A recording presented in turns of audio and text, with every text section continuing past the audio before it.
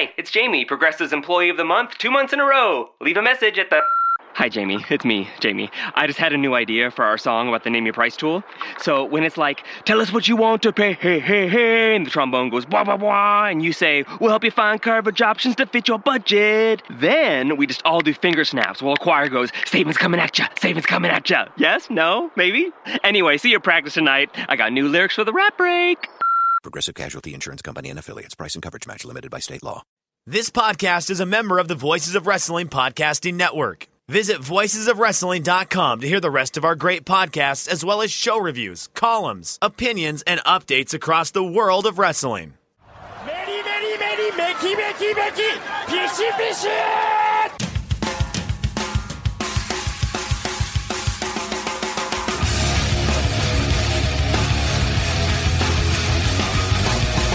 You are listening to the Voices of Wrestling podcast with your hosts, Joe Lanza. X out and go listen to some boring podcast where they're afraid of their own shadow.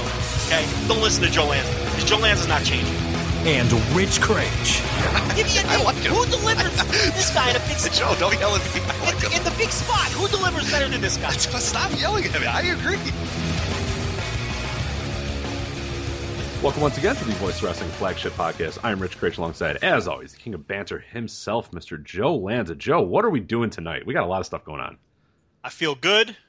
I feel great, because I feel like we've been doing WWE on this show for like a million straight weeks. Yeah, it's grating. And we mentioned that this was going to happen. When the brand split happened, I think it was the show before the brand split or the show after, and we said, oh, God damn it, every week now we have to talk WWE. Like, have to talk WWE almost every week. Because you're either previewing a pay-per-view or you're reviewing a pay-per-view because of the two brands.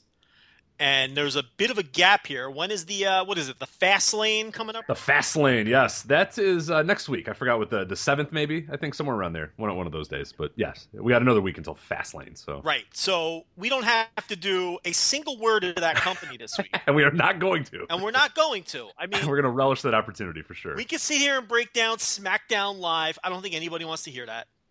It was a good show this week, though. It was a decent show this week. But, and, you know, maybe if we hadn't done WWE a million straight weeks in a row, we would do something like that. But the problem is with all this WWE and really so much to talk about with New Japan every week, it feels like we've neglected everything else. And this is the one wrestling podcast, Rich, as you know, and the listeners know, that is sort of a catch-all for the entire world of wrestling. There really wasn't a podcast like this before we came around 5-6 years ago. At least not one that did a decent job at it. And, you know, there have been some that have come after us, but not ones that do a decent job at it. So we are still, as you can see, my trademark modesty coming out here. Yeah, Jesus Christ. I'm just going to say but come on, you know it's true. But it's not easy to do a show like this, because you really got to pay attention to everything. And we've really neglected some of the other stuff that we used to cover on a more regular basis. So this show, I think, is a good opportunity to catch up on some other stuff that's going on, because we got a little break here from WWE. We got a little break here from New Japan. The anniversary show is coming up. And that's going to be a huge show. I mean, they're really stacking that lineup. They want to fill that. They did, yeah. We're going to talk briefly about that lineup, but yeah, we're going to give it a proper review next week, because it's not until next weekend. So we got a little bit of time to give it a proper review, but we do want to cover the card real briefly, because there's a lot of good stuff on there. A lot of fun stuff too. Like, there's, you know, really good matches if you're a big New Japan fan. There's some other stuff if you're into like grimy indies or whatever, which we'll get to a little bit. And then there's an awesome debut going on there too. So there's a lot of stuff on that anniversary show, but we'll give it the more proper, longer breakdown next week. But I think we're going to talk about it briefly here. Yeah, I mean, I think, you know, we'll touch on the little bit of news that came out of the Togi Makabe anniversary show, which kind of led to a couple of matches that are happening at the anniversary show. But other than that, we're not going to do too much New Japan today either. We're going to do all kinds of wacky promotions like Noah the Reborn. We're going to do some All Japan, a little bit of Dragon Gate, which always gets neglected, even though we love it and we watch it. Somehow we'll still forget Dragon Gate today. We will somehow, some way still forget, which is weird because we always watch Dragon Gate, which is that's, I think people think that we, maybe because we neglect it, we watch it all the time. You're an avid watcher of Dragon Gate. Gate. I watch it all the time and I love it. It's just it's so weird. We just somehow get in this thing where we forget to do it, or we forget to talk about it, or we say yeah we'll do it, and we do it at the end of the show, and something else happens. It's just we don't mean to neglect Dragon Gate. We feel very bad about it, but thankfully we have opened the Voice Gate on the Voice Wrestling Podcast Network, and they do a fantastic job covering Dragon Gate when we miss it. But not this time, Joe. We're talking Dragon Gate today. Yeah, we're definitely gonna get to it today. I mean, we watch all of this shit. It's just sometimes we can't get to it because we're just overloaded with WWE and New Japan stuff, which we're not. We're gonna get to a little Evolve, do a little Ring of Honor. I mean, there's a lot to do. Listen, last week, I can't even remember the name of it. What was that promotion we opened with last? I can't even remember the name of it anymore. PWE, right? Yeah. Was that it? So I wanted to do a little Wrestle Circus here because I went to that show, Rich, and I gotta tell you. Yeah, do it right now. Yeah, let's go. They got that video on demand up, $9.99. They've got it looks like you can subscribe to Wrestle Circus for $9.99 a month. I don't know what you're going to get out of that because they only run one show a month. It doesn't look like any of the old shows are up either, but you can purchase the show that I just went to on Sunday. Rich, that, I hesitate to say it was the best show I've ever been to live because I'd really have to think hard on something like that with all of those Ring of Honor shows that I've been to, all of the ECW shows that I've been to, WWE pay-per-views, Dragon Gate USA, a million different indie shows. I've definitely been into hundreds of wrestling shows, definitely into three figures. I don't know if it was the best wrestling show that I've ever been to live, but I can confidently say I don't know that I can name 5 better shows that I've seen live, and I might not be able to name 3. I mean, this show, wall to wall, okay, it was 5 fucking hours, which is ridiculous. The card is ridiculous. Yeah, the card is long and ridiculous and has just names top to bottom too. No, I totally believe it when you say that. I mean, I of course I haven't seen it yet. I am going to watch the VOD at some point, but just seeing the review, what you were talking about on Twitter, you sort of live tweeting it. The people that were there in the arena too, that aren't you, that maybe we're not aligned with or whatever, just retweets I was seeing from Wrestle Circus, retweeting different accounts or whatever.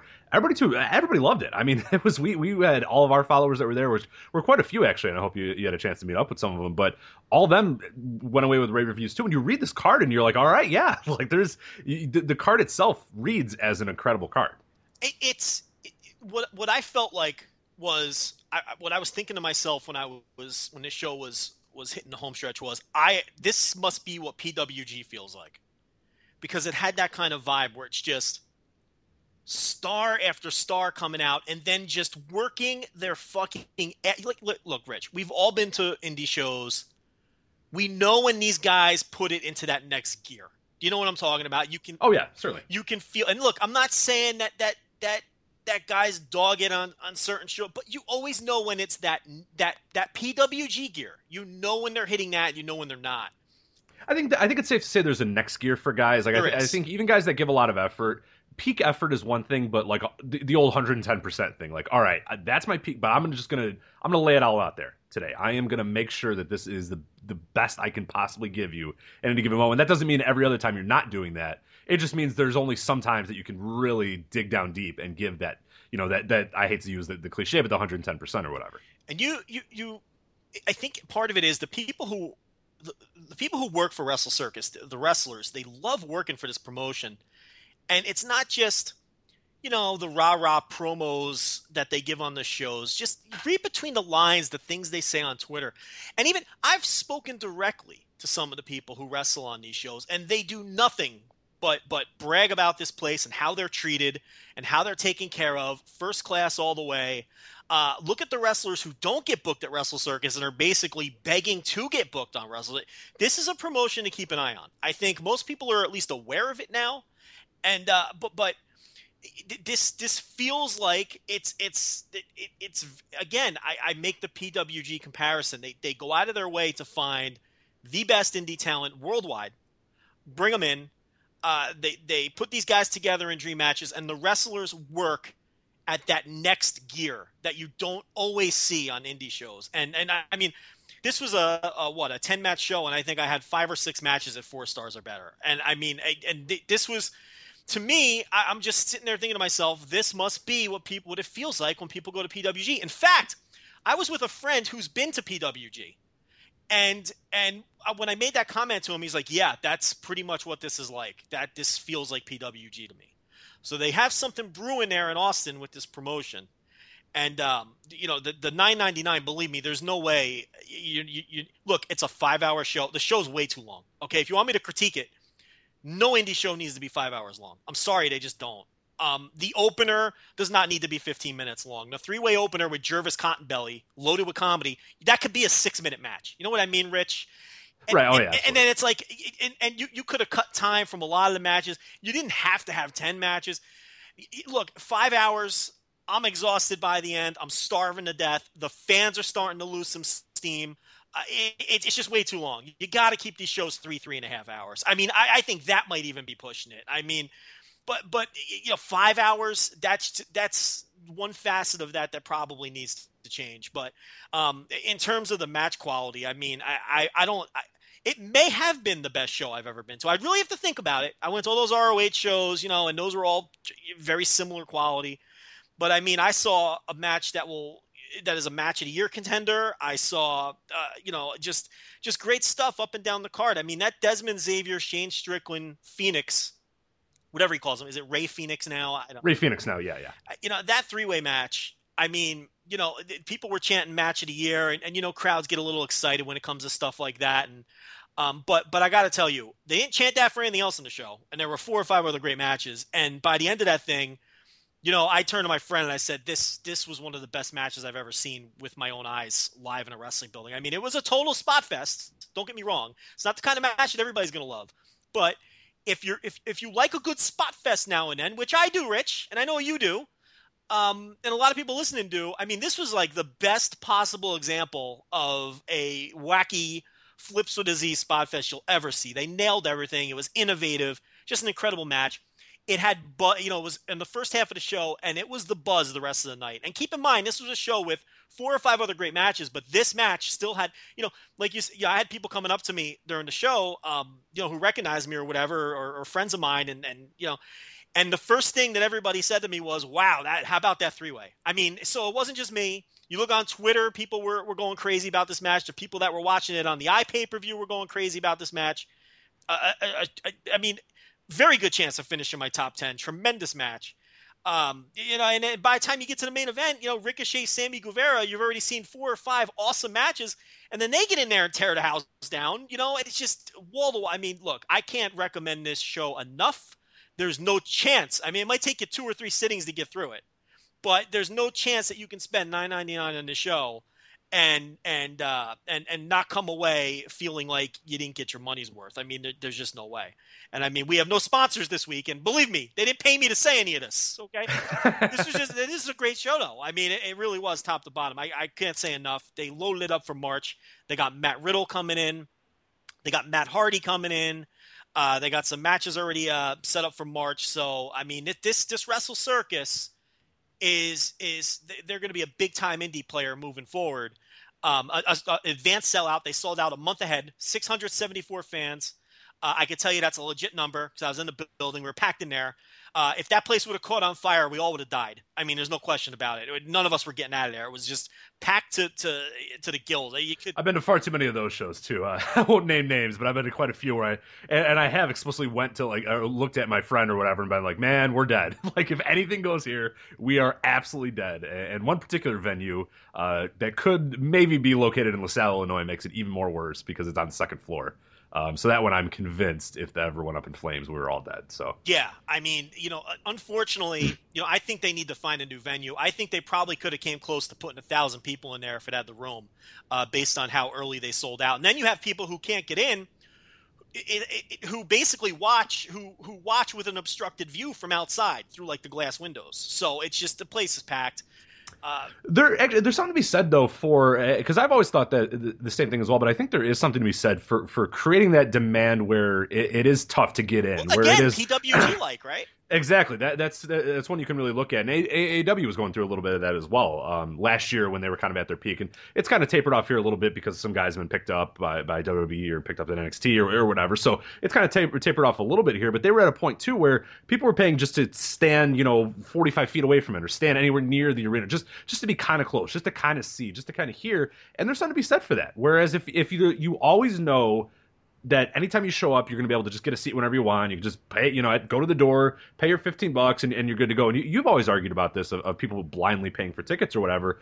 But for some people, if you know that that's going to be a great thing, where I can guarantee you that if I give you my $25 or whatever, my $20 or whatever the price is, the next time I come back here next month, you are going to deliver, and you've delivered for the past year or whatever. It's worth it to do that because you've created that demand where I don't want to be left out. I don't want to say, oh my God, I missed that show. And AEW had that for a while. PWG always has it. And it sounds like Wrestle Circus is right there too, which is, I think, a very good place to be at if you're a wrestling promotion. Yeah, ideally you want to make more money and run bigger venues, but there is something cool about being able to kind of control the crowd a little bit and be able to say, okay, look, you better buy your tickets right away or else they're gone, because you get in the habit too where it's kind of a double-edged sword there, where you have to continue to raise the bar booking wise to get people to buy tickets. Or is it better just to let people know, hey, for the next 4 months, buy your tickets because we guarantee you it's going to be great? I mean, I think that's a pretty good spot to be in too, and PWG knows that well. And of course, like I mentioned, AEW is another one that went through the same sort of thing. I mean, 700 paid is not a small crowd for an indie show. No, that'll work. Yeah, but believe me, I mean, if the fire marshal would have shown up, there'd be no show that night. I mean, it was it's packed that tight. There's no room to breathe. Luckily, there's good air conditioning in the building, so that's a plus. There's still nowhere to park though, which is just Is that a Texas thing? Why do you guys not make any parking lots? It's in this building is in the middle of downtown Austin, so it's just a building on the corner in the middle of a city. So you're on your own. They're doing construction everywhere. I mean, I almost turned around and went home. You know how I get. I was frustrated. So we found a parking garage and everything was all right.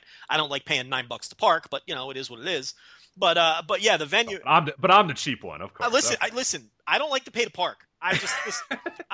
You know me, Rich. I like a venue with a fucking parking lot. I give me a building with a parking lot. I don't like parking on streets.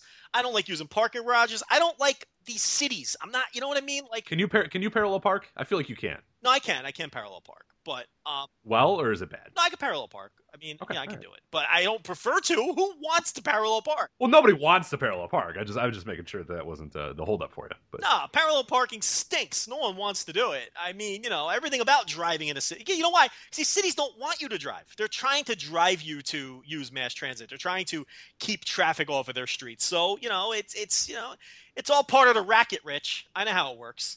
But yeah, so otherwise it's a great experience inside the building. It's a great experience, and I'm all pumped up. And kind of speaking to your point, I couldn't get in January. You know me, I'm gonna show up at the venue and buy a ticket guy. I don't like to buy my tickets ahead of time, but I got shut out in January, and I didn't go in January because it sold out ahead of time. So this month, got my friend in town. He bought the tickets ahead of time, and we were able to get in the building. So they're gonna do 700 fans every time out, as long as they stay hot. And this is definitely a new player on the indie scene. Was that your first time seeing Desmond Xavier? It was. He's awesome. He's very good, and that guy is going to start. He's the guy that keep your eye out for this year. Late last year, he started kind of making a little bit of buzz in AEW and across the indies, and I'm seeing his name a little bit more, and now Wrestle Circus should be a great opportunity for him too. He's a guy to definitely watch out for. I think he is going to have a huge year this year, and he's incredibly talented already. Still a little rough around the edges, and like you said, there's still kind of the spottiness to him, but that's fine. I mean, you're going to make your name doing that, and you'll kind of grow from that as well. But no, he's a guy to definitely keep your name out for. And then Ray Phoenix, I mean, seeing him live is an experience, because that guy, how smooth that dude is. That's why I tell people, like, I've seen him on Lucha Underground and stuff, and I've seen him at some other things, but like seeing him live is a completely different experience, because you're just amazed at how the balance he has, the ability to just never mess up a move, to always just kind of look like he knows what he wants to do, and he's always in control of his body, and he's doing crazy shit the entire time, which is, I mean, we kind of take for granted how hard it really is to do the things that a Phoenix does and do them smoothly like he does.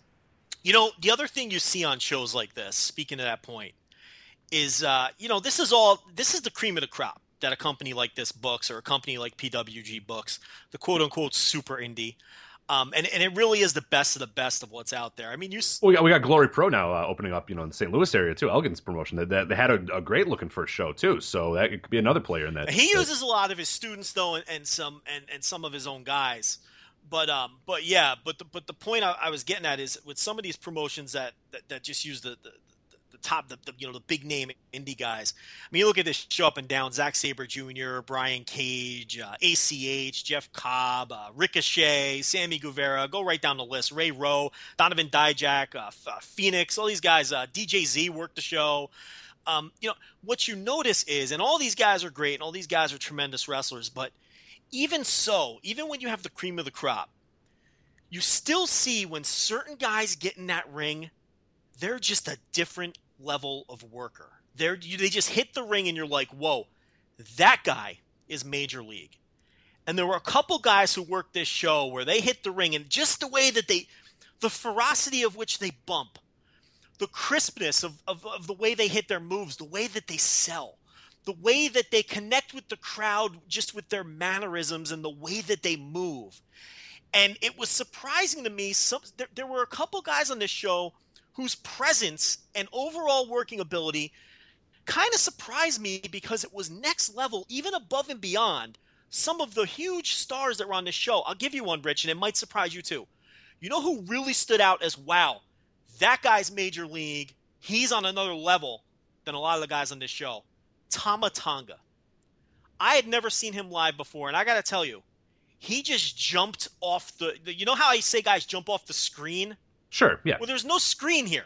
Okay, you're live. He just illuminated when he was in the ring. Just the ferocity that he was taking his bumps and the way that he hit the ropes. It's like these little things that you don't notice when you watch guys on a computer screen or your TV, but they really jump out at you when you watch guys live because and look, I'm not saying this to put down, and look, you see this card, it's loaded. How can I put any of these people down? This is the best of the best. But Tama Tonga, he just stood out above the rest, and you're like, wow, this is what working in a major league promotion, he's been with New Japan since like 2008, and when you've been in a great promotion like that with great workers and you're getting in there with Tanahashi and go right down the list for the last, 7-8 years, you see how he was like a level above. Another guy, and this one would probably be more obvious, and I know this is a guy you've seen live a million times, Ricochet was another one. Oh, yeah. I mean, yeah. He's on another level. Just on another level. I mean, a guy like that hits the ring, and he was the main event.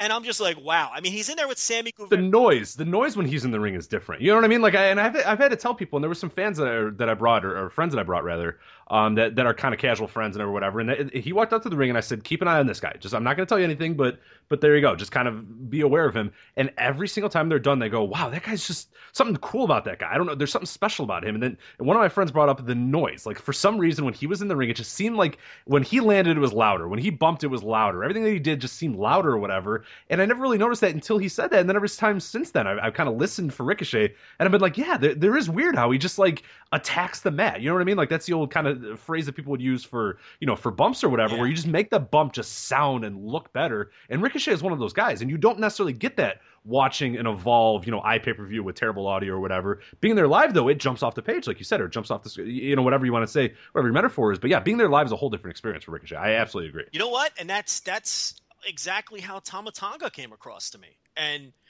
and he was in a match. He was in this wild match with 12 other guys where, they were very talented people, but it's like he was the clear. You're just like, you're taken aback. You're like, whoa, now this guy's got something that these other guys just do not have. And it's Ricochet had that quality, and I think ACH has that quality. And then that's not to put down your Donovan Dijaks of the world, who I thought, looked good, and I thought he had a great match with Ray Rowe. And unfortunately, they had to follow that disgustingly good three-way. And I thought that was smart booking, putting Dijak and Rowe as the next match, because it's a completely different kind of match. They went in there and just pounded each other's faces, literally, because Ray Rowe broke his nose. But it was the perfect match to put after that wild three-way, because it was a total dichotomy of what the crowd had just seen. And, a guy like Dijak, who I like and I think is going to be a star, he just, he doesn't pop the way those other two guys popped and a few other guys on the show pop. And it's crazy because he's very talented, and it's like we talk about all the time too, like seeing Zack Sabre Jr. live. He has a totally different kind of charisma when he's 20 feet away from you than he does on a computer screen. I know I've heard you say that as well. It's like he just comes off completely different when you're watching him live. So those are the sorts of things that you can see when you go to shows too, that you don't necessarily see when you're watching shows on your, I don't know, on your media of choice, whether it's your video on demands or even on TV. Anything else on Wrestle Circus before we move on to these other topics here? No, because you have nothing to add because you didn't see it. And I haven't seen it. I looked. It says their video on demand. It says available, but then when I click on it, it says offline. So I don't know what's going on. I'll tell you this though, that the live stream seemed to go very well. So good. That's for the good. next show, if people are worried or they held off, because we all know how streams are. I don't trust any of them either. Yeah, it's still. Oh, this is bullshit. It says the last video that they have is 114. Tough act to follow, but nothing for show. Yeah, really? They have the whole 114 show up. 114, but not the one you went to. Right, because I didn't even know they had the 114 show up. Yeah, the 114 show is up. It's one of 2 videos on their on-demand service. Right well, I didn't see that show. I cannot vouch for 114. I can only vouch for the show I went to. But yeah, so I guess I was confused. I thought the new show was up, but maybe they're still working on that one. But I heard the commentary was awful, though. I heard the commentary was really bad. No, that'll happen. I don't know who they were. I'd love to bury them, but I didn't hear it, and I don't know who they were. So I don't know. That's a unfortunate common thing on the indies. It's pretty tough to get guys that just kind of stay out of the way and just this is why I say, everybody picks on Mauro Ranallo and Kevin Kelly and all. They blow away everybody on the indies. I mean, they blow them away. It's not even close. You know what I mean? I don't know if you feel the same way, but it's like, if Mauro Ranallo, that man's a professional. You know what I mean? Kevin Kelly, average as hell, blows away everyone on the indie. I mean, these indie announcers are just the shits. Well, these guys don't even know. I mean, and there are quite a few that are good, too. I don't want to besmirch every single one of them, but there are... What? Who? Oh, there's a few. Yeah, but name one. I don't think there's any that are any. I mean, look, okay, there's some that are better than the other indie geeks, but I mean, I don't know. I watch these indie shows, and to me, they're either constantly screaming. There's the pot calling the kettle black. Or they're putting themselves over, or they're putting over people from Twitter, or you know what I mean? It's like they're not focused on putting the wrestlers over. They're like you just said, they don't stay out of the way. I think the state of indie commentary is as dire as it gets, but I don't know. Maybe I'm just a hard marker. But then again, I usually am easier on the professional commentators. Everybody buries these guys. I really don't think they're that. I mean, listen, I hesitate to call a lot of them good. I think there is a lack of really good wrestling announcers, but I think the abuse that a lot of these guys take it goes a little bit towards the side of overdoing it at times. Particularly, I always kind of give a pass to a lot of the guys in WWE as well, knowing that in one year they have people screaming at them while they're trying to talk. I mean, can you even imagine what it would be like to try to go out there on live TV, get over all this thing that's going on in this gigantic company, every character, every storyline, all this sort of things, and in one year you have just the maniacs screaming at you the entire time. Like, I couldn't fathom it. Like, there are times where, we'll hear weird noises in our headphones and I can barely speak. And that's just like audible white noise type things going on, let alone somebody yelling at me and telling me what I should be saying while I'm saying something else. Like, I wouldn't be able to do it. So I get those guys. And, a guy like a Mick Foley or whatever couldn't handle it and just said, I'm out of here. Fuck this. I'm done. Like, I'm not doing it. So, yeah, I always give those guys a pass a little bit on WWE because I know that that's just an incredibly hard job to do with that. But guys that I like Lenny Leonard. I think he's solid. Oh, yeah. He's very good. Yeah. Lenny Leonard's good. I forgot what name he goes by. Tyler Voles, he does freelance. He used to do Dreamwave. He does AEW now. Zach Braxton, he went by in Dreamwave, whatever. I think he does a very good job as far as like a local guy that I listen to. Unfortunately, the list is not much longer than that. I have a charm, and I don't know what you think about this. I have a charm for the PWG crew when it's like a Chuck Taylor and Excalibur, whoever it is that does it. To me, or they have a roving cast of guys that kind of come in or whatever. To me, I think they fit the tenor of PWG quite well because they kind of just joke around and fuck around or whatever. But in that promotion, I like that idea of just kind of joking around and fucking around because that's kind of what the promotion is. It's just kind of a giant whack-off session. It's like 3 hours of just a bunch of dudes whacking each other out. I think they stink. I think they're terrible. I think it takes away from the show for me. But if they were serious, it would be much worse, though. I think. Right. Well, that was going to be the second part of my point. I don't think you're wrong, though. I think that their commentary does match the tenor of the promotion. So it's just not commentary for me. I think it's bad, and I do think it. PWG is the perfect example of a promotion where if I could turn off the commentary, then I turn it off. I'd rather not hear those guys. But you aren't wrong. It does fit the tenor of the promotion, and that is important too. I mean, if that's their vibe, it's just a fun party vibe, and they got fun party commentators. But it's I get why it's grating sometimes. I get for some people it's quite grating, but I think Lenny Leonard is probably the gold standard in terms of the indie guys. He's quite good and has been good for many years. Yeah, exactly. I liked when he did with Rob Naylor a little bit, but I felt like those two just they're great wrestling minds, and I know they had a lot to say, but it just seemed like they could never really get on the same page when they were doing it together. So which kind of sucked because Naylor was just a wealth of information, but those two just for whatever reason just didn't seem to vibe quite as well. Even though I like both of them, but I just don't know if as a team it really worked all that well. Yeah, I mean, I'm thinking about it now. The Progress guys, I kind of tuned them out in my head. So I don't really think they don't add anything for me. But Jimmy Bauer, I don't know what happened to that guy, but he used to be a great commentator back in the classic Ring of Honor days. But I don't know what he's dangerous. I don't know where he went. Dangerous. Yeah, he just disappeared off the face of the earth. Might talk about a little Jimmy Bowers later, but I'm trying to think like the Rev Pro guys again. I tune them out. I don't think they're particularly good. I just don't think there's many good. You're right about Lenny Laird, though. I think he's pretty good. And look, I'm not sitting here watching tapes of sketchy ass random indie promotions. To be fair, so there's probably a lot of guys I haven't heard. But for, the guys that I have heard with some of these indie groups are very indie. But a lot of yelling. Everybody yells. Everybody has to. I and, yell a lot. If I yell, it means it's really important, and it's not necessary. It's the second match on the card, dude. Calm down.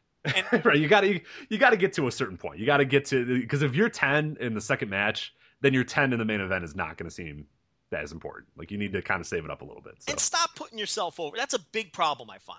And putting other people over, a little inside stuff. We don't need that. Please do not say all hail when you're doing commentary. It's like that's the you're talking to like 6 people. You know what I mean? Like it's just cringy. Just do your job.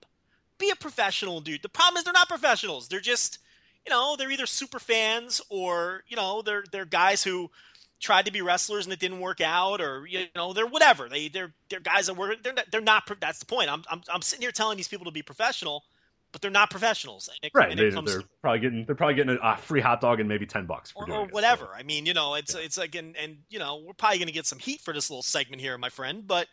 I was gonna be honest. I don't hear a lot of good indie commentary. If you guys think there's good indie commentary, point me to it, and I'll tell you if they're good. I'll tell you they're good. I don't know. Absolutely. Before we get to some other topics here, I just want to let everybody know, no big sponsors this week, but we do want to let you know voicewrestling.com/Amazon for all your Amazon purchases. It's nice and easy. Just go to that website. It basically is the same Amazon page as you would go to Amazon.com, but instead, every time you make a purchase, it helps us out a little bit. We get a little bit of money back, and it helps us keep the site up and running. It helps us keep the website flowing, everybody good. And so yeah, voicewrestling.com/Amazon. Go there. Normal Amazon purchases, we get a little kickback as well. I do want to let everybody know we've had a really big groundswell of people posting reviews on iTunes. Very good reviews too, and we want to keep that going. So we mentioned a few weeks ago that of course we were down on iTunes. Nobody could listen from iTunes. It was a giant struggle. After 70 emails between them, we finally got back up. Everything went well, and I told people, and I kind of rallied them on Twitter of hey, let iTunes know that you missed us, and I'm going to do that here on this podcast too for anybody that listens on iTunes, or even if you don't listen on iTunes. It's a big deal. We found out in those few weeks that we didn't have iTunes what a big deal iTunes is to our numbers, to our sponsors, to everything that we do on this show and on this network. iTunes is huge. It's unfortunately, as we kind of called it, a necessary evil. We don't like iTunes right now. We're pretty mad at them. But hey, they're a big time podcast. I mean, that's a ton of people get our podcast. Would you estimate it at something like 60% of our listeners listen via iTunes? There was the show we did 3 weeks ago. I looked up the numbers today and I was just so disgusted. I mean, we were probably down. Yeah, about 60% from what we usually do, and like as high as 70% to what like our high watermark is. So we lost a disgusting amount of listeners in that fiasco for over a week or two. Yeah.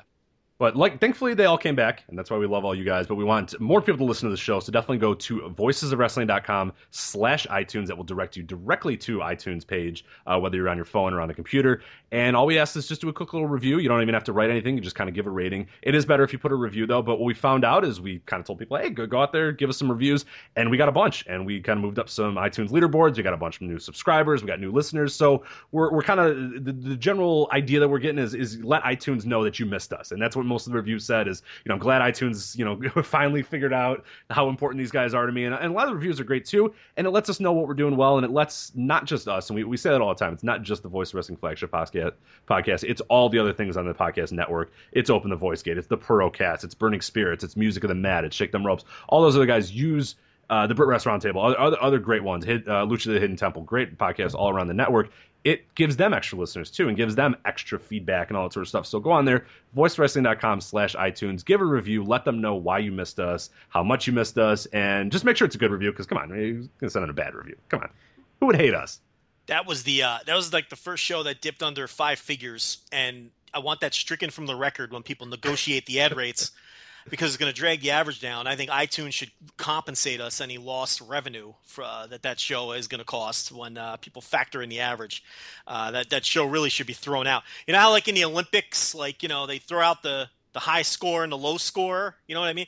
They need to throw that show out. I don't need my ad rates affected. It's an aberration, yeah. By that, they can leave the high one in, but you throw that low one out, because that should not affect our ad rates. I'm very annoyed by that. Very annoyed. Me too. And that's why I'm kind of asking people if you can go on there now, voicewrestling.com/iTunes, give a review, give a rating, help more people listen to the show, so that then we can shove it in people's face and go, hey, look, we were down those 3 weeks. We know why we were down those 3 weeks, but look at these numbers now. They're better than they ever were. So that's what we're trying to do. And we're glad that everybody did stick with us through all those issues and all those problems. No shortage of effort on our end, try to get that issue fixed and problem solved. But we finally did, and we appreciate everyone's patience. So, Joe, where do we go this week? We have everywhere to go, but nowhere to go. In a way, there's a lot of different things to cover, but not one specific thing. What in your mind should we cover? Let's first? quickly knock the New Japan stuff out of the way. A couple of New Japan news and notes. I want your take on some of this stuff. Zack Sabre Jr. is coming in to work the anniversary show. He's working Shibata. They're doing their Rev Pro heavyweight title match at the New Japan anniversary show. So that was a twist, right? We talked about how we thought Shibata would beat Will Ospreay at New Beginning, because they had already set up the Zack Sabre Jr. match back in England on a Rev Pro show. Well, they're going to do that match in New Japan. So Shibata will defend the British, the Rev Pro, the British heavyweight title, is that what they call it? Yeah. Is that what they call their world title or whatever? So he'll defend that against Zack Sabre Jr. on the New Japan 45th anniversary show, and Zack Sabre Jr. is going to stick with the promotion moving forward. It's going to be his home base, as the Wrestling Observer newsletter reported. Although we do have conflicting reports, we are told on dark Twitter that he would be working as a heavyweight. Dave Meltzer is reporting that he'll be working as a junior. So we're not quite sure what's going on with that. I think maybe Dave is assuming he's going to work as a junior and maybe doesn't have the same information that some other people do yet. Either way, Rich, I think I know your answer, but are you excited about Zack Sabre Jr. in New Japan, or are you pumped up for this Rev Pro title match? Yeah, absolutely. I mean, he's one of my favorite wrestlers going right now, and for a few years he's been that way too. And I think he's going to fit like a glove in this promotion, and it just adds to the embarrassment of riches that this company has right now. Because even if imagine if he's a junior. We talked about a few weeks ago of how good this junior division was. And then they would add a Zack Sabre Jr. Or you have him to the heavyweights, and it's like, Jesus Christ, just an unbelievable asset to have him come in and for him to be, or for it to be the home base. And it's not just a thing where we know that every so often he's going to kind of pop in here every 6 or 7 months or whatever. For him to be a consistent part of this promotion, I mean, an awesome idea. And I think more than anything, it's also a good sort of connection for American fans as well, for English-speaking fans, whether you be in the UK, whether you be in the United States or whatever. He's a guy that most people are familiar with. If you have your finger on the pulse of any sort of wrestling around America or the UK or Europe or any English-speaking nation, you know Zack Sabre Jr., you know what he offers as well. So I think it's a nice little nugget, too, for them to bring him in ahead of their international expansion. I think that is a great asset to have, and you couldn't have picked a better guy to sort of represent the growing UK or the growing international expansion for New Japan. So I'm all in on it because I love Sabre. So I can't wait. If he wins that match and wins the title, then I tend to think that he will work heavyweight in New Japan, because are they going to have one of their promotional partners, heavyweight champions, work as a junior? I'm trying to think, did they ever do that? Yeah, the optics of that are weird. Yeah, I don't know. I'd have to. Did they do that with Ring of Honor? I don't remember. Usually the Ring of Honor champion, whether it was Jay Lethal or whoever else, Adam Cole, Kyle O'Reilly, they'd come in and work a heavyweight match. They always worked heavyweight for the most part. I mean, Kyle O'Reilly did, obviously a little bit junior here and there, but But when he was Ring of Honor champion, they were presented as heavyweight, Yeah, exactly. Right. And the other thing, for that one time, right? But I mean, speaking of Kyle O'Reilly, do you kind of see Zack Sabre Jr. if he does end up working heavyweight, sort of sliding in that Kyle O'Reilly role? Because Absolutely. You remember there was a lot of talk of moving O'Reilly and Fish up to heavyweight. We didn't really get to see it play out because O'Reilly made some different career decisions, and he's going to freelance for a while. It doesn't appear he has any New Japan bookings coming up. But it seemed like they really liked Kyle O'Reilly, and they were going to move him up to heavyweight. So now you kind of have Zack Sabre Jr. It's almost like he's in Kyle O'Reilly's old role, doesn't it? A little bit, yeah. And it's a role that I thought if O'Reilly made the decision to stick with New Japan would have been a big deal this year and moving forward. But, he obviously went other directions and went other ways with his career, which I don't begrudge him. I mean, I think it's a great move. He had two really good options to go with the rest of his career, and he chose, the one that's a little bit more local and in America or whatever, which is fine. It's totally okay. They did that. But yeah, Sabre's, I think, can fit in that role perfectly and is a great asset for that role as well, because Sabre's just an incredible wrestler. And I think we've seen him in Japan as well. We've seen that he, of course, gets over with those crowds. And that's another thing, too. Those crowds might be a little bit aware of him, too, if they're the hardcore fans that watch him and know and stuff. It's not like he's coming in as a complete unknown and they have to, spend 6 months trying to educate people on who Zack Sabre Jr. is. A lot of them know who he is already, which is really a helpful thing, too, because you don't really have to do much kind of building. You can kind of hit the ground running with him, which I think is an important part as well. The New Japan fans, at least recent history, respond well to when the Noah guys come in. And he was a Noah guy for a long time. So, yeah, but the other Shibata news is they seem to kick off a Shibata Minoru Suzuki feud on the Togi Makabe anniversary show. They had a pull apart. Suzuki left them laying. That's got to be something that everybody's excited about. I don't know if that's just to set up a first-round New Japan Cup match. Even if that's all it is, I'm fine with that too. It seems like they're setting up first-round New Japan Cup matches, whether it's Tanahashi and Evil, who seem to be paired off in all of these tags and going nose-to-nose. Now Shibata and Minoru Suzuki. So what do you think? Obviously, I think I know the answer to this one as well. Are you buying or selling a Minoru Suzuki, Katsuyori Shibata feud and or match? I am buying both. And Joe, I have a little bit of trivia for you. I don't know if you know this. When's the last time that those two fought in a singles match? It is probably ancient fucking history. We know it was before 2015 for sure. And I'm guessing it was probably a couple years before that too. Best guess. What's your guess? 2013.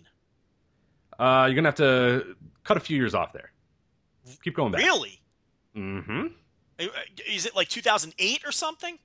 You're going to have to cut a few more years off that, Joe. Holy shit. When was it? 2004.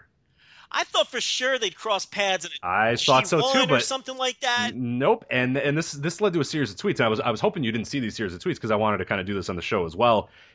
2004 was the last time. It was the G1 Climax 2004 for those guys. And before that, it was 2003. They've only fought 2 singles matches together. What's cool about this, and we mentioned it time and time again with Shibata. This is 3 years running now. We've been saying the same thing with Shibata, where everybody wants this match with Shibata. Why didn't they do this with Shibata? Oh, they should do this with Shibata. Why don't they do this with Shibata? The fact that they've sort of played it cool with Shibata and very slowly moved him up this ladder has led to situations where you have a match against Suzuki that is as fresh as any match can possibly be. These guys haven't fought each other in almost 15 years. You know what I mean?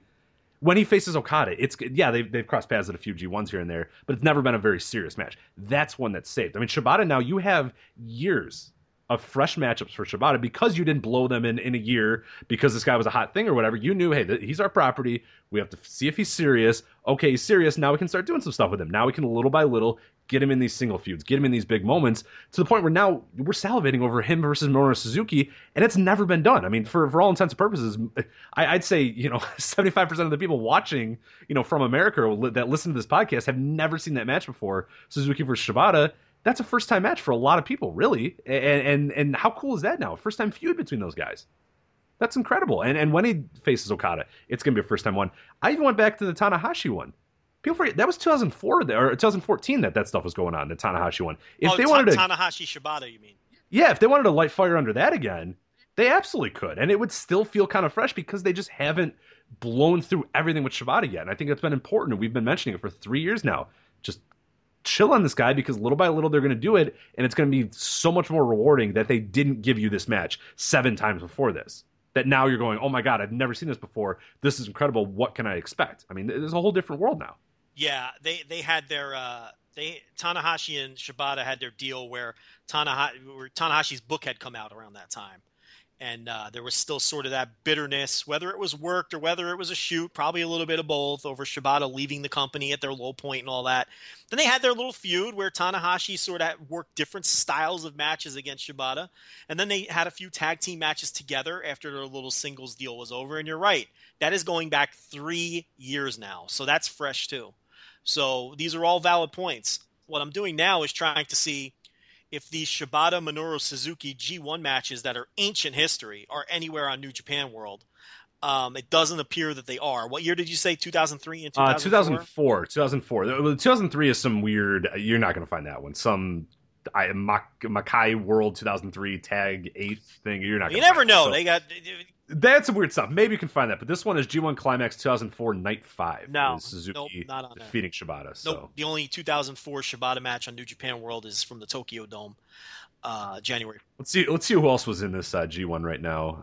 Nishimura, Takayama, Nakamura, Blue Wolf, Yoshi, Nakanishi, Tenru, Chono, Tenzan, Makabe, Sasaki, and Kanemoto. That is a completely different world at New Japan. Good Lord. That's the Blue Wolf era. That is the Blue Wolf era indeed, which is obviously how everybody defines 2004 New Japan as the Blue Wolf era. Dylan Harris likes to call it the Blue Wolf era, which is not a great era.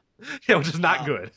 When that era is defined as the Blue Wolf era, you could probably safely assume that is not a great era to be in. Yeah, so that so a lot of fresh stuff coming down. This Minoru Suzuki, I don't know if it'll be one match or a feud. I'm okay with either one. This anniversary show is looking stacked. I mean, you got Okada versus Tiger Mask W, wink wink on top. You've got this Shibata. Did you see the Kotobushi quotes about old Tiger Mask W? I did not. Okay, here, let me. I'm going to read these for you right now. Chris Charlton, thankfully, is he denying that it's him? The way that ACH denies that he's Tiger the Dark. So this is Chris Charlton at ReasonJP on Twitter. It says Kotobushi has some surprisingly detailed insights into Tiger Mask W's upcoming Okada match. Here's the quote from Kotobushi: "Tiger Mask W's style is very similar to mine, so I'm interested in the match. I'm jealous, honestly. I wanted to research how Okada has evolved for myself. I know Kenny Omega was in peak physical form and couldn't beat Okada in 46 minutes. Tiger needs to finish Okada in 5. If that match goes long, he won't win, especially with a 30-minute time limit. It might behoove Tiger to change that mask, actually. It looks hard to breathe in and hard to see out of." You know, that's amazing on so many levels.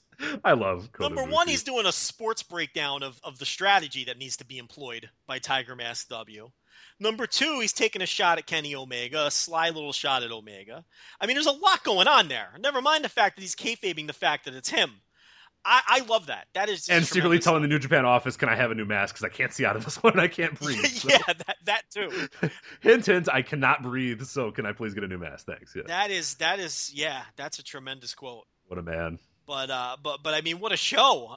The only downside is the other news to come out of the Togi Makabe show that I wanted to run past you that I know you're going to be annoyed by is apparently Yoshinobu Kanemaru is no longer teaming with El Desperado in his title match. Well, someone else, I'm sure someone much better will be replacing him, right? No, he's teaming with Taichi, Rich. Oh! Taichi is back in the junior title mix. I think the Desperado injury was the worst thing that ever happened to all of us because now they've inserted Taichi back into why? And what have we done? What have we done, And Joe? Apparently Kanemaru and Taichi cut a promo saying Is it because of Trump? I'm sorry. It's not my fault. I don't think you can blame Trump for this one.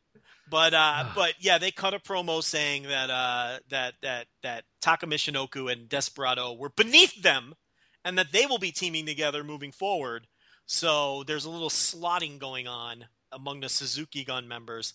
I mean, it's just you can't avoid. Listen, for whatever reason, the New Japan office is in love with Taichi. They insist on pushing this man. I don't get it. You don't get it. Maybe it's a Western thing. I don't know what the feel. The fans don't do anything though. It's not like they pop huge when he's out. Listen, I'm just tossing ideas around. I don't know. Get it. Yeah. I don't know why they continually force feed a push on this guy. I don't get it. What would have been wrong with Kanemaru and Desperado getting the title shot? What would have been wrong with that? It definitely would have been a better match because now it's just going to be more Taichi antics, Rich.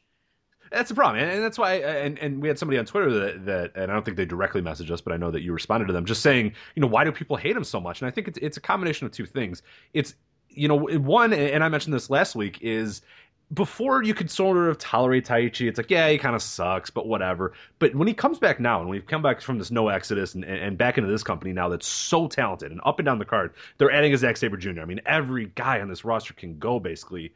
And you have a guy like Taichi, it's just so glaring how he's just a step below every single one of those guys that's on the roster right now. He just doesn't move with the same veracity that they do. He doesn't move as the same smoothness that they do. He's just, there's something weird about him. There's something herky jerky. He just doesn't have it. I don't know what it is. Here's what you're trying to say. Even best case scenario Taichi, who just goes in there and wrestles a match, would be a poor wrestler on this roster. Right, which is fine. If he wants to be like the shittiest guy on the roster in the undercard or whatever, okay, whatever. Yoshitatsu is gone now, so he can kind of replace that role or whatever. But then you add in that that it's just low blows and garbage and bullshit and like it's just this stuff that it's so it was a boring 3 years ago and it's even more boring now, and especially glaring in this company that's evolved so much past him and past his act that it's just like you look at it, it's just you groan. You can't do anything but groan, and that's the thing is that he just detracts from every match that he's in because I'm not going to get great work, and on top of not getting great work, he's going to fuck around and hit somebody with a low blow or a and hammer or ring hammer. Yeah, exactly. Right. He doesn't have one or the other. Like, okay, so you look at a guy like Taka Michinoku, and he pokes guys in the eyes and rolls them up and all that, but he's a good worker. And the match is going to be decent, even though he's going to use heel. Those heel antics are fine because you're going to get a decent match out of Taka. Or you got a guy like Toru Yano, okay, who's going to be very antic heavy, but his stuff is over. He's got the crowd laughing. He's got the crowd. There's no question that Toru Yano, his routine is over. Whether you like it or I like it, in the arenas, it's over. Okay, that guy is over. Taichi's antics are not over with the crowd. Like you're saying, he doesn't get reactions for this stuff. And he's not at the same level. He can't keep up with the rest of the roster bell to bell. So you're losing on both ends with this guy. That's the problem with Taichi. Again, maybe it's a cultural thing. Maybe we're missing something. Maybe he is over injured. I don't sense that at all, though. I don't think you do either. I don't get the sense that Japanese fan, that he's this mega heel drawing mega heat in Japan, because he's definitely getting the wrong kind of heat from Western fans. It's the classic X-Pac go away heat that he gets from Western fans. You see it every time he steps in the ring. So unfortunately, he'll be teaming with Kanemaru against Roppongi Vice, and I think they have a chance to win. I hope that they don't. I haven't enjoyed Roppongi Vice this much since they've come together. I've loved what Trent has done. And all it took, Rich, was that one little storyline they did at the end of last year. You give these juniors a little bit of a storyline, and all of a sudden, surprise, surprise, I'm invested. I care now. It matters to me who wins these junior tag title matches because they've given these guys a little bit of a story. And they gave Rocky the redemption story, and now I'm interested in that team. Isn't it crazy how that works, Rich? Right.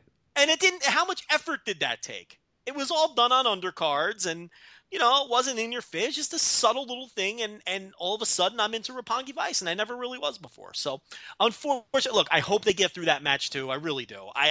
The last thing we need is a title on Taichi, because that means more high-profile Taichi matches. And I really wouldn't mind Taichi if he was just a prelim guy. Exactly, yeah. If he was just in 6-mans or he was in and out of there in 4 minutes or whatever, and you have to worry, but he's always in these big roles, and it's like I just don't get it. Like. And this roster's brimming with great talent, and he's one of the guys that they just refuse to ever let go. I don't know. Rich, no more New Japan. Okay, we're done. I think it's time. You know what I think it's time for? I think it's time, Rich, to bounce around Japan. I'm putting the music in, by the way. Just for the beginning. Damn it, why do you have to say it? You blow the gimmick. You should just put the music in. Then we talk about the music, and we sound like a couple of geeks. Well, we are a couple of geeks. I even gave a little pause there for you to kick the music in, you know what I mean? But every time we insert some audio into the show, like a couple of geeks, we have to tell everybody that we're inserting the audio in. We can't just be smooth.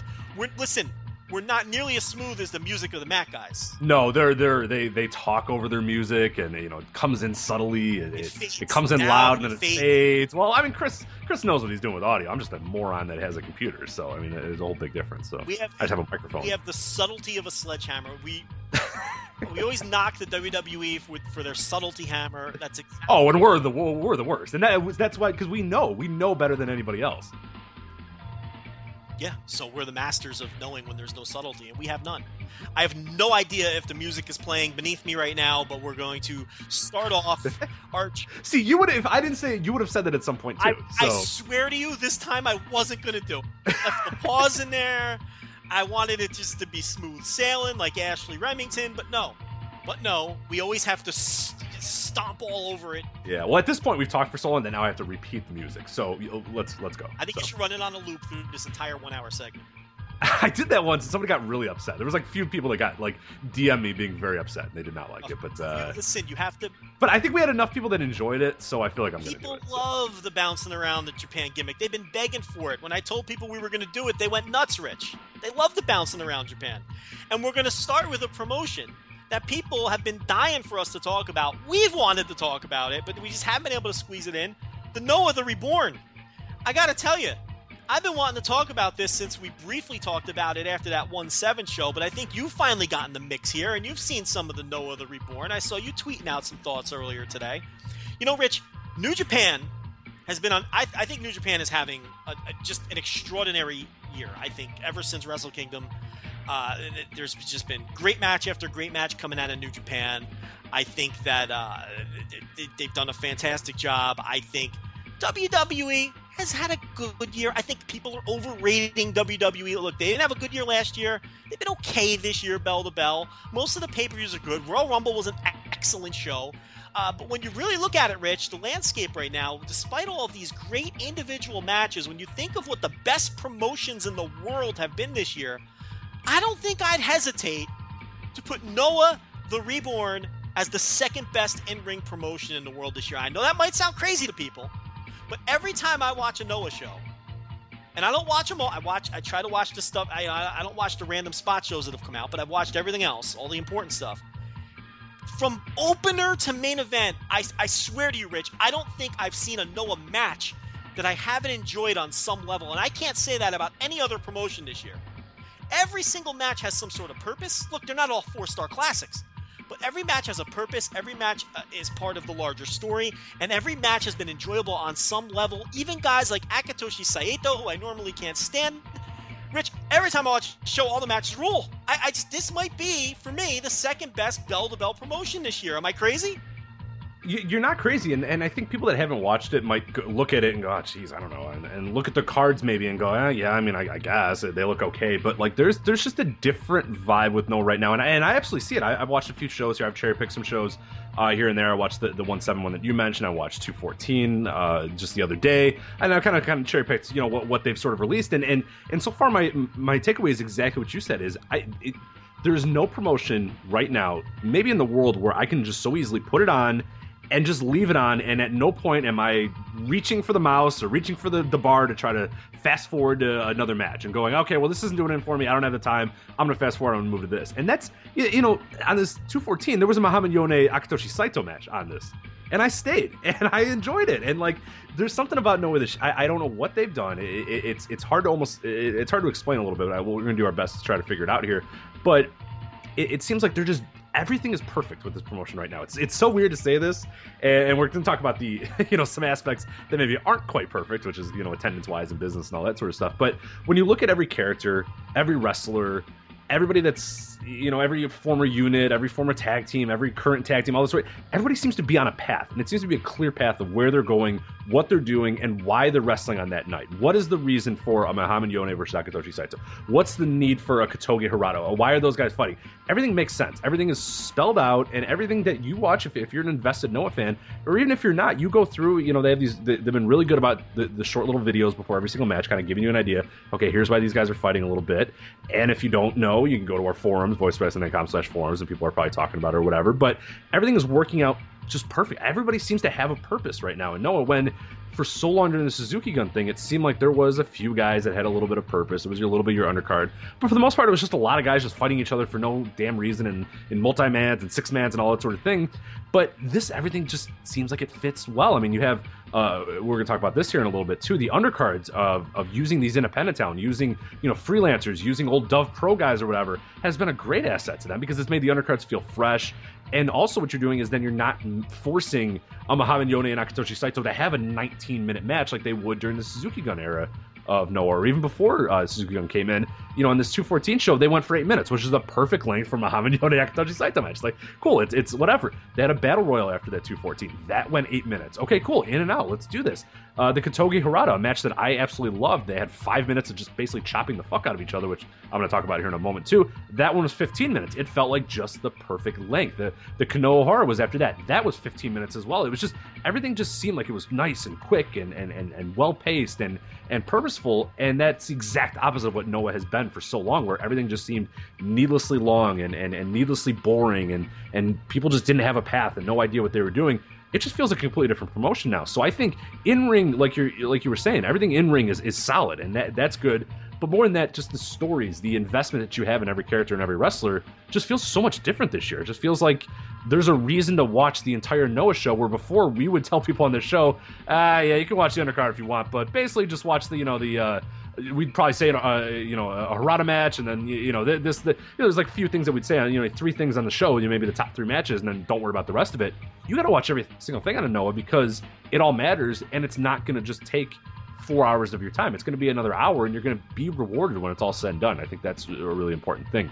What I did want to say though is as far as the work as well, the Kotoge Harada, that match, and I believe it was Kanoa and O'Hara, I believe, and maybe you can confirm this, is there a mandate that every single Noah wrestler has to return backstage with like a bright red chest? Because every show is just dudes fucking killing each other, chopping the hell out of one another. I have an answer for you. The answer is yes, and I'm not... The mandate, yes. So they're like... I'm not even doing shtick. We were told that Uchida had told a friend of ours, or a friend of ours, that the new style was going to be hard-hitting wrestling that the fans could understand hurts. Yeah. And that's what he expressed to the roster, and that's how he wanted them to work. And I had mentioned that on Twitter, and actually one of the guys that Noah's been using, Rione Fujiwara, actually responded to us and said, I can tell you firsthand that yes, this is the new style of Noah. Because, these guys have been told to go in there and beat the living shit out of each other. This is the closest thing to a shoot-fight promotion, to like a work-shoot promotion that we've seen since the heyday of work-shoot promotion. I know, yeah, and it's not necessarily that hard hits still exist on the fringes. Yeah. But what I'm saying is this is the closest you're going to get to a work-shoot promotion that on a visible level.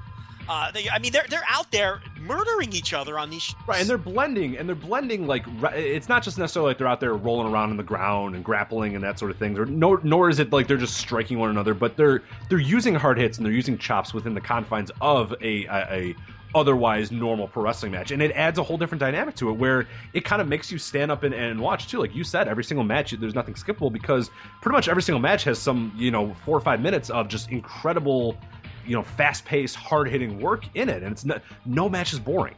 Every match has something to it. There's a little nugget to every single match on this entire show. And I think what they've done well, and I think why people are finding it compelling, is when they change bookers or whatever, and we're still not sure who's booking this stuff. They sort of change gears. Rich, how many times did we see Kotoge and Harada face Kano and O'Hara over the last couple of years? And the matches were good. Yeah, we're not complaining. I mean, it was pretty good. But eventually, after like the 30th match, but after the 30th time, you're like, oh, okay. So this new regime comes in. The first thing they do is break up both teams. One guy goes heavyweight, one guy stays junior.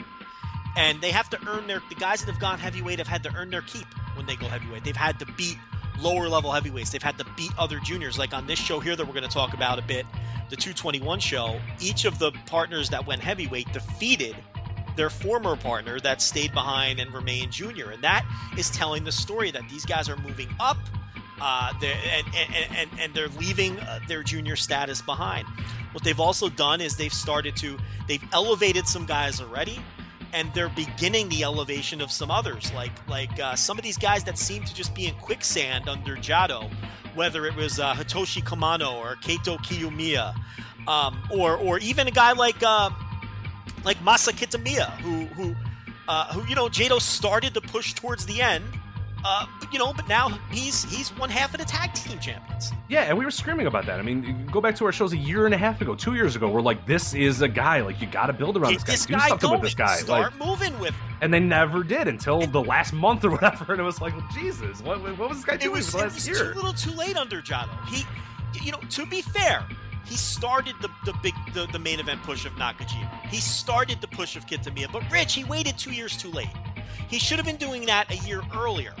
And the new regime has gone full force with it. They're giving Nakajima a decent run with the GHC title. Kitamiya is now one half of the tag champions and getting he's a top babyface now. Kitamiya, he's in the mix, and we're seeing guys like Hitoshi Kumano and Keito Kiyomiya who are that next level. And again, to be fair, Jado did start the Kiyomiya elevation. He gave him that Minoru Suzuki feud where Suzuki would just beat the living shit out of him, but it was a slight step up. But again, it was too late. He just waited too long to push these guys.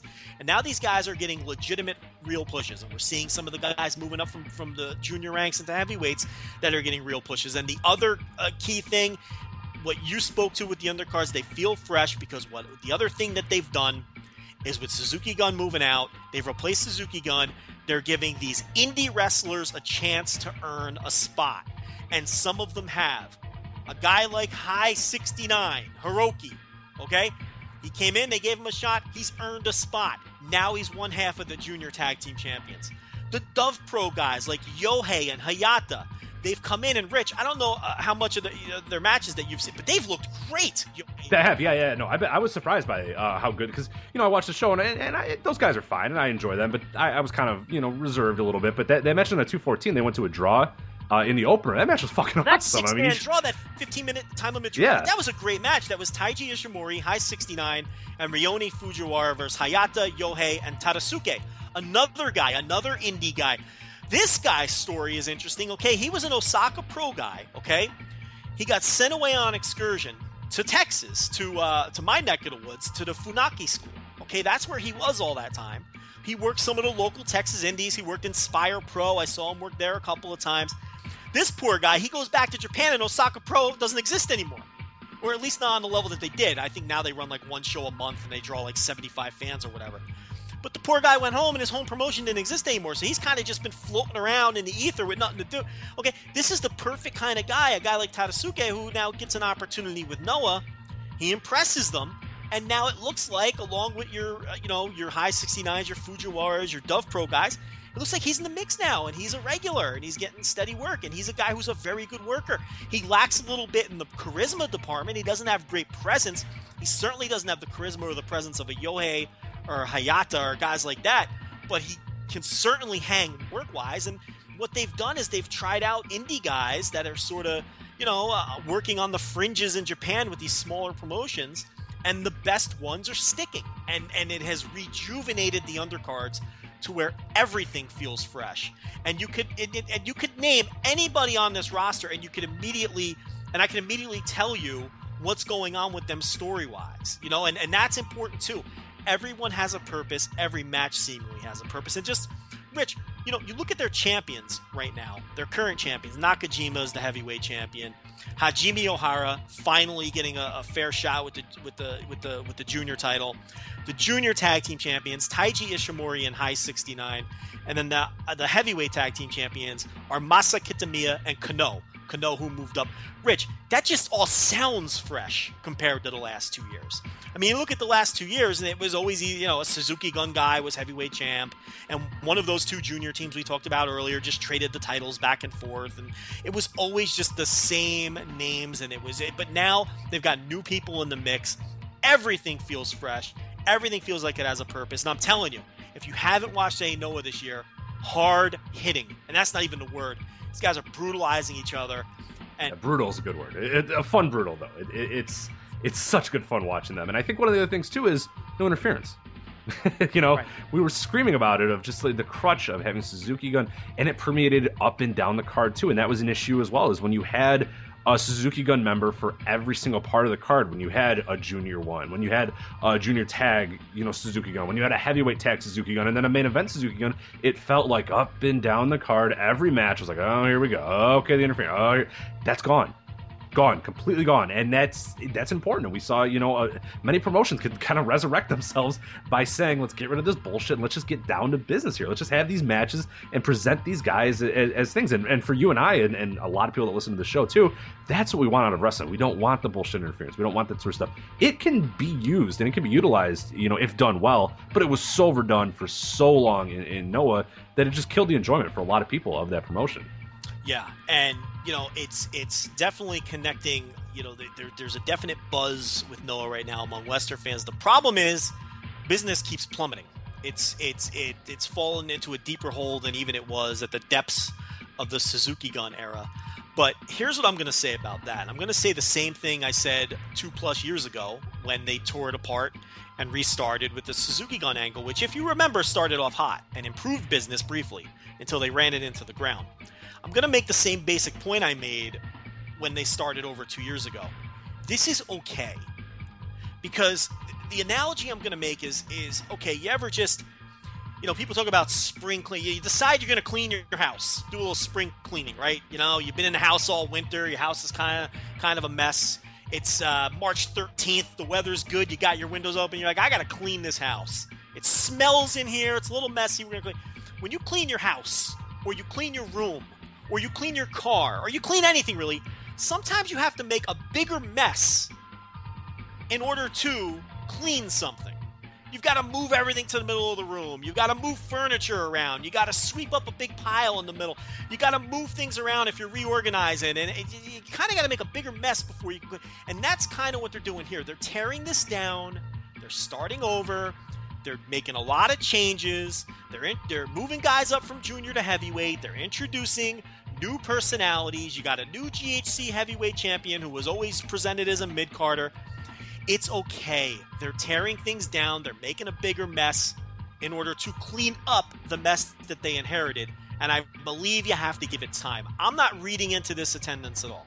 Because you gotta get these personalities over. You gotta get these new directions over. People have to get used to what you're doing here.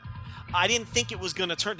They've only recently made these changes. We're only talking about 2 or 3 months since they've made all these changes. Okay, the new ownership came in. They gave the Suzuki Gun thing, a couple months to finish up those storylines. And this new direction has only really been since November or December. I think December, actually. At January, really, is when that January 7th show is when it was really obvious that changes were taking place. So I don't think it doesn't. I wouldn't even look at attendance right now. I wouldn't worry about it. I would look at the attendance when they do their Great Voyage show, when they do their bigger shows. I would take a look at that to see where the progress is. I'm not going to hyper-focus on these Corkins. I'm not going to hyper-focus on the fact that this 214 show drew, less than 300 fans in Nagoya. Okay, I'm not going to look at that because it's going to take some time.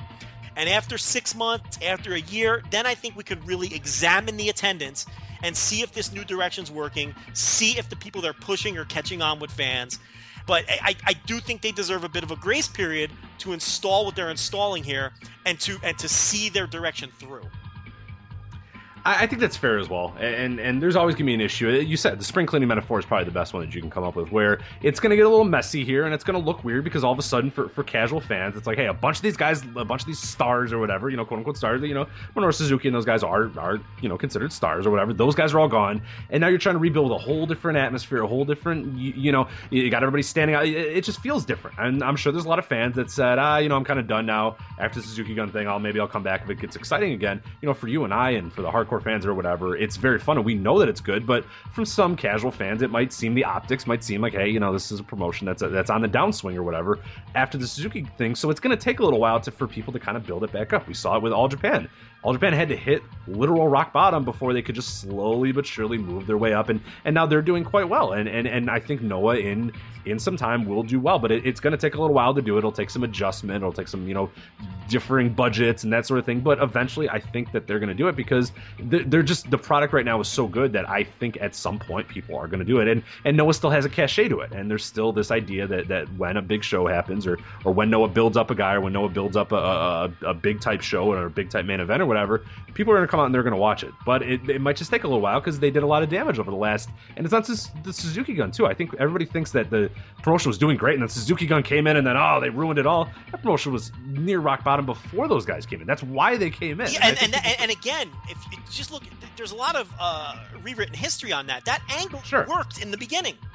It just was when the fans. It just lasted 2 years too late. When the fans realized it was going to be recycled over and over, that's when it plummeted. When fans were like, "Well, fuck this shit." When they were excited. Well, it wasn't an invasion anymore because when it first started, they wouldn't have merch tables. It was like this invading unit from New Japan coming into Noah, and that's cool. But then eventually, similar to like the NWO, when it's like, "Oh, all right, you guys are just here forever." Then, all right, well, whatever. And people got bored of it when they just had merch when they were just a normal roster unit. It was like, well, it's not very fun then. Not the same, especially when they were dominating up and down the card too. It was just monotonous. I get it. It was the same story over and over. But I think we do forget too, and I think the revision of history again is that their business was pretty good. And the Suzuki Gun came in, killed it all, and now it's left to the scraps or whatever. There was scraps before. There was a reason exactly, Bushiroad was brought in. It was because they were about to die and they needed Bushiroad's funding and again, Bushiroad, because they were funding the place, they had carte blanche on the booking, and they sent Suzuki Gun there. We're not going to repeat all the history, but again, you make a good point. There's this thing where people think Noah was thriving, but it was not. It was doing very poorly. But now, remember how pathetic some of those shows were? I mean, they were running like gyms with 200 people, and they were running big arena. I mean, not arenas or whatever, but big like huge gyms and all that sort of thing. And they looked pathetic because there was 200 people there. The Great Voyage shows did okay with Nagata champion and things like that, but it was certainly a step down from where they were previous. Now, after that little mini 4-month bump that Suzuki Gun gave them, it plummeted even further, and now it has plummeted even further than that. But I think you made a good point with the All Japan analogy, because we saw the same thing happen when Jun Akiyama took over All Japan. Go Shiozaki left, Akebono left, Yoshinobu Kanemaru left. They lost a lot of talent, and there's a lot of similarities in that he started using the local indie talent in the various towns they were running, whether it was the guys in Okinawa or wherever, whatever town they were in, the local Osaka guys. I don't even know if they run Okinawa, to be honest. And they rebuilt. So they brought in 1,000 different fucking black tigers and tigers. Okay, so it got ugly for a while, and it actually got worse at first under Akiyama. But what has happened, Rich? He's slowly gotten people over. A brand new champion with Miyahara, just very similar to Noah. Brand new champion with Nakajima. They picked the right guy. Miyahara was the right guy, which we screamed about for a year. They picked the right, just like we screamed about Nakajima, and they picked the right. There's a lot of parallels. Miyahara and Nakajima trained together under the same train. They hate each other's guts, but they trained together. I mean, Nakajima had a hand in Miyahara's train. There's a lot of parallels here. So that's why I think Noah they deserve a bit of a grace period to totally hit rock bottom. And you really don't need to look any further than the last year and a half or 2 years of All Japan. I thought that was a good point to bring up. Yeah, and it's never going to happen overnight, too. I think people get this idea that it's like, oh, it's good, okay. I mean, think about anything that you watch or you consume or whatever. It's not like all of a sudden, overnight you go, oh, everything's better. Okay, now I'm going to invest in them and buy tickets to every single show and all that sort of thing. It takes time. It takes a little bit of build-up, especially when you've been burnt, because Noah had a lot of fans and burnt most of those fans. Look, Kento Miyahara and Zeus and people like that, they just weren't over. It takes time to get people over. Now those guys have gotten over, and you see business is starting to improve a little bit. It's going to be the same thing here. I just ran down those champions, and I did it for a reason. They're all fresh, they're all new, but look, it's going to take time for fans to latch themselves on to Nakajima or Kitamiya or Kanoa as a heavyweight or who the hell is this high 69 guy. It's going to take fans, and look, it may not work. Maybe Nakajima doesn't catch on the way Miyahara has, and let's not pretend All Japan is on blazing fire either. I mean, they've improved their business, and they're far more stable than they were, but maybe Nakajima doesn't even catch on to that level. Maybe Kitamiya doesn't catch. Look, it may not work, but I think we need to wait 6 months, 8 months, 10 months, a year to see if these pushes have taken hold, if they stick with this direction, or if they do change course and go with somebody else. If someone else gets, we need more hindsight than we have now. We can't sit here and say, all right, they did 650 people for Cork and Hall. This obviously isn't working. They need to try something else. They got to get the belt off of Nakajima. It's way too early for any of that. And I'm not suggesting anyone's saying that. But I've seen some rumblings of people, saying that. Yeah, but look, you got to give it. I really think they deserve more time than this. Absolutely. Anything else on Noah? No. I think that we can talk about the their next big show. When when is that coming up? That is coming up on pretty quickly. I thought. Yeah, sorry, I don't have it in front of me I had here. the date too. I don't have it either. Very prepared here for this show. But we'll take a look at that show when the time comes. But we're bouncing around Japan, Rich. So we have to continue bouncing. And we're going to bounce to a promotion that we sort of just talked about, and that was All Japan. I think what's interesting here is they announced the Carnival blocks, and that starts in April. So we're not going to sit here and do a full preview of the Champion Carnival. I mean, it doesn't even start till April 16th. Great Voyage is the 12th, if that's the one you're talking about. Great Voyage in Yokohama? Yeah. So again, 12th. So we got plenty of time. That's what I meant, yeah. So we'll get to that when the time is right. Actually, there'll probably be 19 WWE pay-per-views to talk about that week. We'll get to it. But we'll make sure to do it because we'll try. This is fun that we're not talking about WWE. But I mean, we didn't even mention, for that show, that's when they're bringing in the TNA names. And Eddie Edwards, Moose, and James Storm were the three that were announced. So they're supplementing. And also, we've got Muto in the mix, too, now, too. Oh, yeah, of course. Yeah. On that 14 show, he appeared and is going to be doing some stuff with them, too. So that's cool. Yeah. They're making all the right moves. I'm not against any of that. I mean, no. I see a lot of people are against that sort of thing. It's like, nah, just stick with the indie guys. But here's the thing. Why can't you do both? You know what I mean? You can get these new indie guys in the mix and elevate them slowly and see if those guys stick. And you can supplement that with a big name like Muto. You can supplement that by teaming up with the rebranded TNA and bringing in talented workers. I'm not going to complain about Eddie Edwards and Moose coming to Noah to work some matches. They're going to do a nice job. Why would you complain about that? And if they can put on good performances and they can get a little bit of attention in the newspapers, I think you can do both. I have no problem with them teaming up with Wrestle One, TNA, whoever, to try to help, kickstart things here. I really have no issue with it. And the other thing, too, and a guy like a Muto, which I'm sure some people are groaning at and looking at, but again, we're talking about a business and a company that's trying to grow their business and get eyeballs on the product. Sometimes you got to bring those guys in. It's not like if Muto goes in and wins their world title, or if Eddie Edwards, wins the junior title and Moose wins, then yeah, okay, then we can talk about it. But if these guys are just coming out here to draw some attention to it, Muto's not going to win the title. Muto's not going to take over the company. You know what I mean? Like, he's just going to be there to get some people to go, oh, Muto will be on the show. That's cool. Let me watch it. And then the goal is hopefully that you watch the new Noah and go, oh, this is pretty cool. Maybe I'm going to stick around a little bit. That's all this is. That's all they're doing. And it's a smart idea. And we talked about the indie guys too.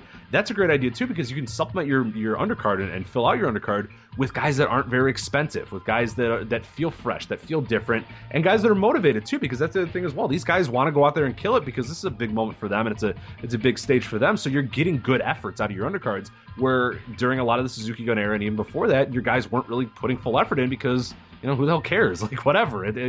Just meaningless undercards at this point. So just I think everything they're doing is great right now, and I'm really all in on it. And I have no problem with TNA guys coming in, or Muto coming in, or wherever you need to come in to kind of pop some numbers here and there, provided those guys don't, of course, win titles and become the main eventers or whatever. But that's not I don't see that happening. That's obviously it's obviously not what they're doing. You see, Uchida has connections to Muto going way back, and Wrestle One isn't exactly super healthy. So if something happens with Wrestle One, you might see another influx of talent from there too. But that's hardcore speculation and really looking down the line. But because Wrestle One, I mean, they're just you want to talk about less than zero buzz. Oh boy, yeah, they're on a weird. And they've cut their schedule down, and it's just they're a mess. Well, thank God. Remember there was that while there, like maybe 2 years ago, where they were just on, like, every time you looked at the Drive or the RooTube or wherever the hell they were at, they just had a new show, and you're like, how did they have so many damn shows? Like, there was a while there where they had a show like every week, and you're like, I'm done. I don't need you guys anymore. They were making TV a lot. I mean, they're just not running the same schedule that they were. I mean, it's a lot of people say the only reason they exist is for the training school. So, who knows? So, because they're not doing any business. All Japan Carnival starts April 16th, and what really jumped out here is Jun Akiyama was not part of either block. He has pulled himself. He says he will no longer take part in Champion Carnivals, and he will never take part in another Triple Crown match either. So, the 47-year-old Akiyama has basically pulled himself from the relevant main event scene in All Japan. Look, this is a gutsy move, but I think he feels like it's the right time because the company has some positive momentum going. And I guess he feels that his presence in these title matches or in these champion carnivals can only serve as a distraction, or he could only eat a spot that he could use for somebody else that he can help get over. The other thing here, too, is let's not forget that his last Triple Crown challenge against Miyahara at the old Hakata Star Lanes, Rich, in the bowling alley, it only drew about 600 fans. So it's not as if, Jun Akiyama was packing Budokan Hall these days, okay? So let's not overstate things. But I do think it's interesting that he has pulled himself basically from anything important that's going to go on in his country. Look, he's going to have his little tag team matches with Kendo Kashin, and he'll have a presence, but he's basically pulled himself from main events. What do you think of that decision? I think it's a pretty good one.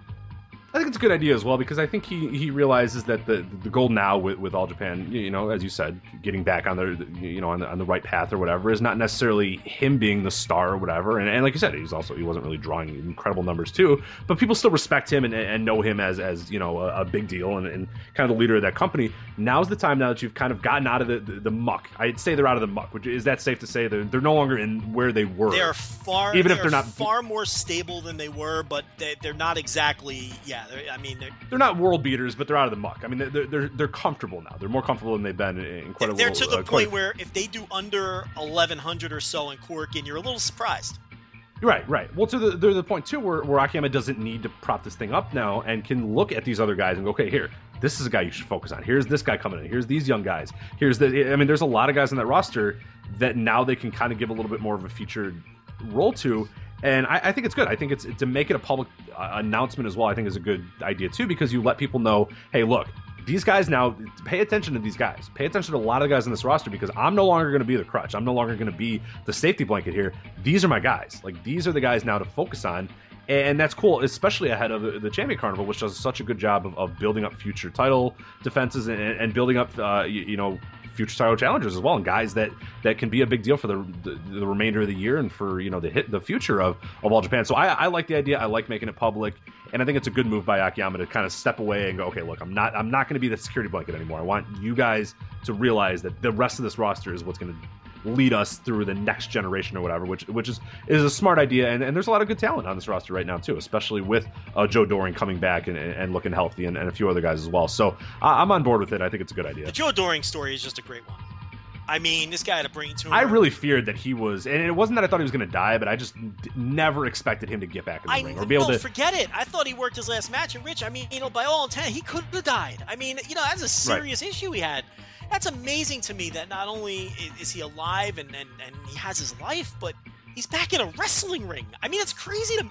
This is a very underreported story. It's a great story. It really is. Yeah, because I thought even if Joe Doring survived or whatever, which it seems more of it that we're having this conversation, but he's okay. But even if he was able to make it through this issue, was a horrible issue as well, that they would bring him out and it would be like, oh, here's Joe Doring and he's 180 pounds and not like he's decrepit looking, but like not the bulky big monster guy or whatever like we expect Joe Doring to do. He comes out and he looks like he hasn't missed anything. It's like he hasn't missed a beat. Like, hey, how's it going, guys? Been gone for a little while. I'm back now. And it's like, dude, you had like major cancer and like you're fine and you look normal. He has the same like he just looks like he took a little bit of a break, which is insane given what he actually was doing in that time. Didn't this man have his skull cut open? He had a brain tumor. This is incredible to me. I think this is... He had a brain tumor, and it's like, didn't lose any weight, still has bulk, still has aggressiveness, can still go, still has athleticism, like... Dude, like, some guys tear their ACL and they don't come back ever again. This guy had a brain tumor and is, like, barely skipped a beat, barely missed a beat. It's incredible. It really is. Just an amazing story. And he's in the A block, and I'm going to read off these blocks because I have a lot to say about this Champion Carnival, even without Jun Akiyama. The A block is Kento Miyahara, Daisuke Sakamoto, and those two guys had two great matches last year, one that finished in my top 10. Zeus, Joe Doring, Jake Lee, Ryoji Sai, and Kai. The B block is Suwama, Takeo Omori, Neo Nomura, Shuji Ishikawa, Kengo Mishimo, Bodyguard, and Daishi Hashimoto. Rich, first of all, even without Jun Akiyama, if every show of this carnival aired the way that all the G1 shows air, and they were in arenas that actually had lots of fans in them and were hot crowds and those sorts of things, this is an incredible lineup. I think that I'm hoping that most, if not all of it, airs. I don't think that it will. Hopefully it will. I hope that even when they run some of the smaller, sort of embarrassing venues, the basketball hoop venues or whatnot, that the crowds are hot, even if there's only 200 people there. Because this tournament really has the potential to be really fucking awesome. Look at these blocks. I mean, to me, this is incredible. I mean, you just look at the A block. When you got Miyahara, Sakamoto, Doring, Zeus, Jake Lee. I mean, that's 5 of the guys in this block. And I'm assuming Doring will at least be, 80% of what he was. And Sai and Kai aren't terrible. And they certainly can be taken up to a different level with those other 5 guys. That's an incredible block. That's as good as a good G1 block. I mean, that's really, in the B block, Suwama, okay, people have different opinions on him. I like him. Takeo Omori. Omori always brings it, even though he looks like he's about 60 years old. He still brings it to this day. And then you got the young guy with Nomura, Shuji Ishikawa, who a lot of people thought was the best wrestler in the world last year. Kengo Mishimo, who people love. Okay, Bodyguard is nothing special. And then Daishi Hashimoto, who was a sneaky entrant here. Another very good block, probably only a smidge below the A block, and there's probably people who prefer the B block. I don't know about you, Rich. I'm fired up for this. I think this could be an awesome tournament, and they're going to cram it all into 14 days. Yeah, that's the other thing, too. It starts on, I have the date in front of me here, April 16th, and it ends on the 30th. So, this is going to be whirlwind pace here, which is cool. And that's always one of the great things about the Champion Carnival is that it doesn't get long in the tooth. But I'm right with you. I mean, I have a tough time looking at those 2 blocks and figuring out which one I like more. I think I like the B block more, but man, every time I say that, then I look at the A block, I'm like, oh man, and that's good. When you can do that, when you can look at both blocks and not be able to definitively say which one is better, you've done well, because they have the perfect balance of guys that are awesome, and then you have your few guys here and there that aren't great, but everybody in this tournament, I think you can even say to even a Bodyguard or whatever who I don't love, and even a Suwama who I'm kind of on the fence with, pretty much every guy has some level of you know what I mean? There's nobody that's a complete dud. They can all fit their role perfectly. Exactly. I mean, look, the Bodyguard's kind of a bum. Bodyguard Suwama is going to be not a very good match. That's probably the only one that I could look at and go, yeah, that match probably won't be very good. But he has presence, Bodyguard. And right, he's a guy that the fans will be behind. Juice to his fucking gills. That guy, man. Yeah, I mean, it looks like you're not a huge Suwama guy. I am very disappointed with Daishi Hashimoto. I think that his career has not gone well. I'm not a huge fan of his. I think he mails it in a lot. I think he's disappointing a lot of the time. He's a guy that I think should be better. I loved him when he was a rookie. He hasn't progressed. I think that's the more workman-like block. The other block, I think, has the potential to peak higher when you've got guys like Miyahara and Sakamoto. Doring, again, we don't know if he, look, we could easily forgive him if, like I said, he's 75 or 80% of what he was. Zeus is probably going to win the damn thing, right? I mean, it sure looks that way. Or at least he's going to beat Miyahara at some point in this, whether it's it can't be in the final, but I guess during block play, I would think that that's a lock. I mean, he's probably going to win that match, right? I mean, it seems like they're moving towards a Zeus-Miyahara match. Yeah. And Jake Lee is a guy who's always impressive. Look, see, the difference between All Japan and Noah right now is they both have their guys, but Miyahara is way ahead of Nakajima. And I think All Japan has the next guy that they can elevate and who has the potential to be a big star in Jake Lee. And I don't know that Noah has that guy yet. I don't know if Masa Kitamiya has a ceiling of megastar. I like him, but do you see him at that level? I don't think that I do. I could see things if they break right for Jake Lee for him to be a breakout star. So I think they sort of have maybe their generational rival for Miyahara lying in the wings with Jake Lee. I'm more intrigued by the A block. I think it'll peak higher. There's more people in the A block I'm interested in. I think the B block is more workmanlike. The only problem I have with the A block, of course, is Kai, because I can't stand Kai. I just don't like the guy. I don't care what anybody says. He's a fucking geek. I can't stand him. He's going to come out there with, hopefully. Now, here's the thing. If he's wrestling tights Kai with his Kento Miyahara look, I like that Kai a lot better than jeans wearing what's that maneuver, the shit that he does, the fucking jumping jack Jumping Jacks Kai, I have no fucking interest. He's a geek. I don't like him on my screen. But if he's just 2011 wrestler, I have no. Just get down to business, Kai. Don't do the jumping jack. Get to the fucking ring, Kai. Let's go. Don't be a fucking geek. Don't be Wrestle One geek Kai. I don't want that. I do not want it. I can live with the other Kai. But yeah, I think I prefer the A block just because I think it could peak higher. I'm real intrigued with Jake Lee and how they book him here. And of course, we're going to get at least one more Miyahara Sakamoto match. And I mean, those were great last year. So yeah, I think I give the slight edge to the A block. I have no qualms if you prefer the B block, but a lot of it is where you stand with guys like Suwama and Hashimoto. Yeah.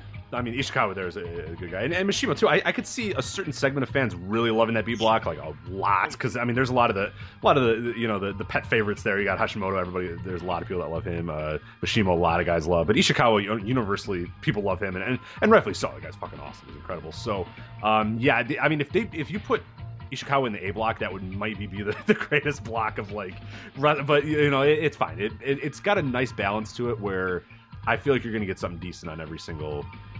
These are deep blocks, man. They really are. I mean, I'm going through the matchups kind of in my head right now, and yeah, there's a lot of good stuff. Find me the worst match in this tournament. Bodyguard versus Suwama is what I said was the worst. Let me take a look here. Kai Zeus. Well, I like Zeus though, so I'm not going to say that. Zeus is all right. Here's the thing with Zeus is fine. Bodyguard Suwama I think is my least favorite match of the entire. Maybe a Bodyguard Hashimoto match because I'm not a big Hashimoto guy either. Either I know people would be very upset. I think that would be mine, Hashimoto Bodyguard. But I still hold out hope that Hashimoto can make something of his career. I mean, how about going to the gym once or twice? I mean, that would be. I was going to say, maybe Bodyguard will whip him into shape in that match. Show him what steroids are. He looks like shit. I mean, I just feel like it's a lack of effort sometimes with him.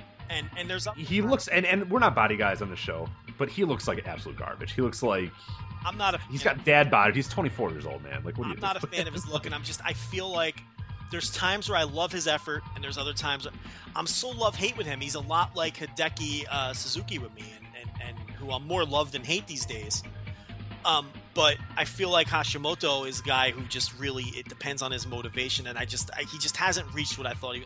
Maybe I'm just more of like a disappointed because I thought he was going to be more. Maybe this just is what he is. I don't know. But yeah, I'd probably say Hashimoto Bodyguard is my least favorite match in the tournament, and assuming that we get the right Kai. Because at A block, I mean, I really don't see a weakness. When you can make the argument that maybe Zeus is the worst worker in the block, and he's not bad, but again, he has great presence and he's over, I really think he's going to win the tournament. I know it's a little early to project it out. We got a lot of time to talk about it, and I really wanted to just focus on Akiyama here, but Bodyguard's getting the next title shot. We know that's just a place filler sort of thing and probably is just a warm-up. I mean, there's some people making an argument that Bodyguard could win the title. Rich, I don't see that at all. Do you see that? No, because I think the idea being the match is in Osaka, and you remember he's the old Osaka Pro guy, and they could use that to pop a house. And it's like, are people really going to buy tickets in mass to see Bodyguard? I'm not buying. He could be on the show and wave to the crowd, I'm sure, but I don't know. Look, I don't think it's a bad idea to headline in Osaka with Bodyguard or something, but there's no ways. That would be a horrible move if he wins the title from Miyahara. I think that just screams to me Miyahara is going to put away Zeus's tag team partner, and then Zeus hops in the ring and, it becomes the next guy. I think Zeus is winning the tournament. What do you think? Or you don't want to go yet? You want to take a close... Yeah, it'd take a little bit of time, but I think Zeus looks like a potential...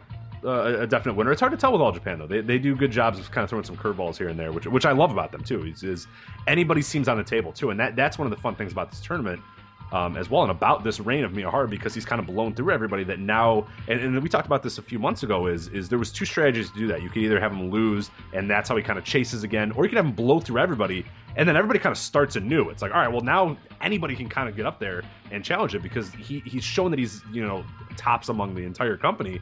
But now just random dudes can go up there and maybe move up, and maybe they get lucky, and they're the one who ends up winning. So you have a situation where it's not completely impossible that a Bodyguard wins or whatever, and that's why people are bringing it up. It's not impossible that a Joe Doring, you know what I mean? Like that's kind of a cool thing that they've done with this promotion in booking Miyahara so strong, is that now you have that ability where anybody that you pick seems like a plausible champion because he's just beaten everybody. So there's no barrier of entry for anybody really. Well, there's a few guys I think who absolutely cannot win. and we could eliminate them right off the bat. Sakamoto cannot win. He's not going to win again. I don't think Jake Lee cannot win, Sai cannot win, and Kai cannot win. You could eliminate those 4 right off the bat. I think Doring has an outside shot. I think Zeus is going to win. And I think there's the possibility that they just continue the mega push of Miyahara. I think there's a chance he could win it. I don't think he will. But I definitely wouldn't write him off. I don't think Daishi Hashimoto, Bodyguard, can win. Mishimo, I'd give like a 5% chance. I think Ishikawa could win. I think that'd be interesting. There's no way Nomura wins. There's no way Omori wins. He just had a title shot. And I don't think Suwama will win because I think he just had a recent title shot. So, I mean, you're eliminating half the field right there. So, I mean, I think Ishikawa would be a very interesting one out of the B block. But I don't know. I see Zeus winning it, and I see him potentially knocking off Miyahara. Who knows? But that's looking way down the line. That match probably wouldn't be until, June or July, right? At the earliest. So that's the champion Carnival blocks. Jun Akiyama taking a bit of a step back. Rich, we're gonna do it. We're gonna do some Dragon Gate. Are you pumped up to do some Dragon Gate? I'm ready. Yeah, I was hoping that we might have forgotten it again and then gotten everybody mad. But no. Well, you're chomping at the bit to do some Dragon Gate because me and you were both late to the party on one particular match. Because we didn't watch the show until 3 weeks after it happened. I watched it like 2 days ago. So, but I know you want to talk, and I want to talk about this match too. This was on 2-2. This was the Takahiro Yamamura coming out party. I gave this match 4.25 stars. I have a feeling you went even higher because you're talking match of the year contender for you with this match. 20-minute time limit draw with Big R Shimizu. I know you want to talk a lot about it. I'm going to give my thoughts very quickly. Yeah. The one interesting thing I find about this match is Big R Shimizu is 24 years old, and he has already been put in the position to get a new young talent over. Right. Because that's exactly what this match was. This was go out there, work a draw with this kid who's, 2 years younger than him or something, right? I don't even know how old Yamamura is. Yeah, I forgot how old Yamamura is. We've looked this up before, but I forgot what his age was. But yeah, I think they trusted Big R Shimizu to go out there, win this very important match. And listen, there's no shortage. He's 21, by the way. 21 years old, Yamamura. Yeah. Okay, Big R Shimizu's a baby. He's still like a baby. He's a bear cub, okay? He's a literal child in the grand scheme of things. 24. He just got his elevation a year or two, a year and a half, 2 years ago. And they trusted him at 24 years old to go in there in this very important match on this very important show, which was designed to get Yamamura over, the whole show. And they trusted a 24-year... That just speaks to their trust in Big R and also the enormous amount of youth in this company. I feel like this company, there's like 2 portions of the roster. There's the mid to late 30s guys who are in their prime, who are fucking awesome. And then there's these guys who are in their early 20s who are also fucking awesome and are the next generation of this company. And we talked about this before, but it's just such a great blend of 2 different generations of talent. And it's all coming together, and Dragon Gate just never disappoints. And this draw, I love a 15-minute, 20-minute, even a 30-minute draw. I think when you go over 30, that's when it pushes it. And I don't like matches that are over 30 minutes that end in draws. I almost never like them. 20-minute draw. Man, was this the sweet spot. I thought this was an excellent match.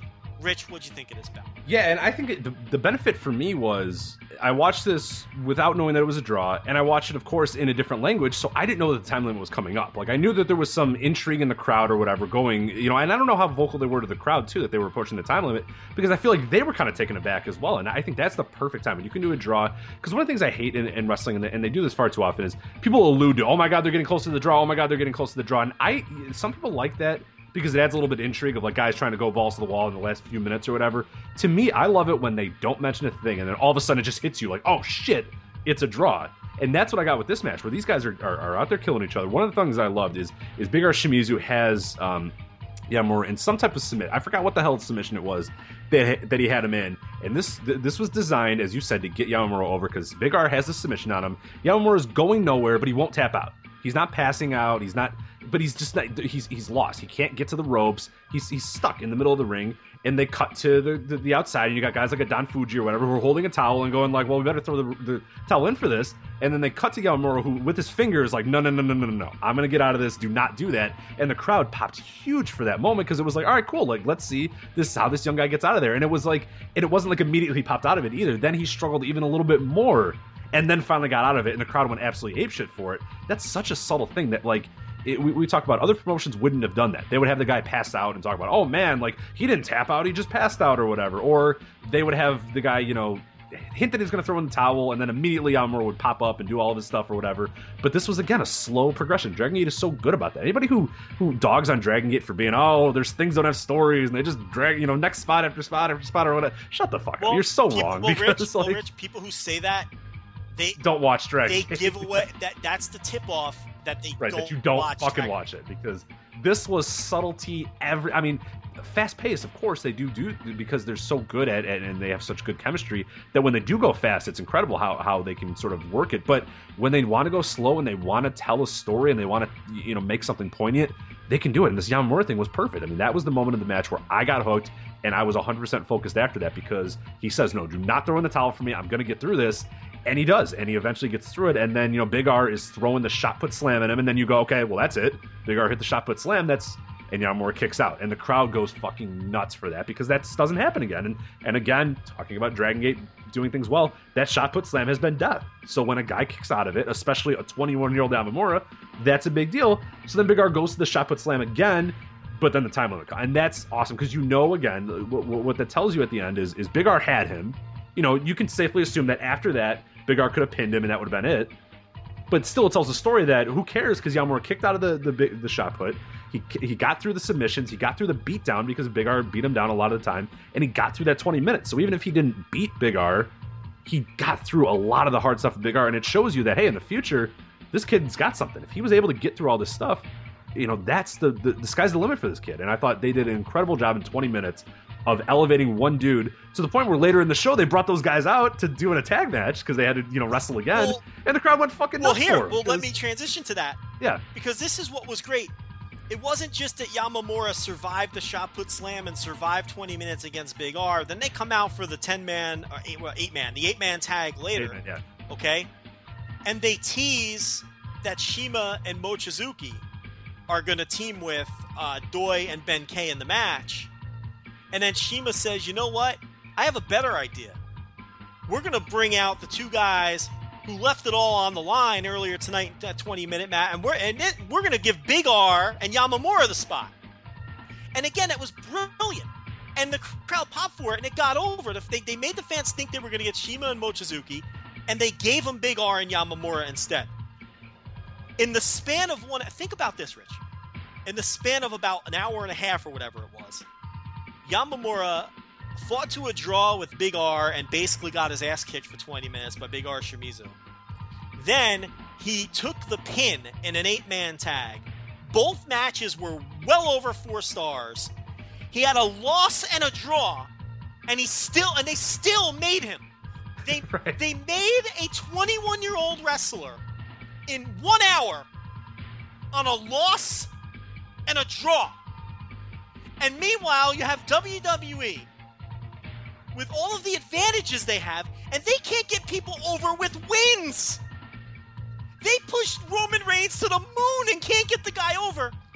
This company gets this kid. They make a kid in one night with a loss and a draw. In 1 hour, they make a kid with a loss and a draw.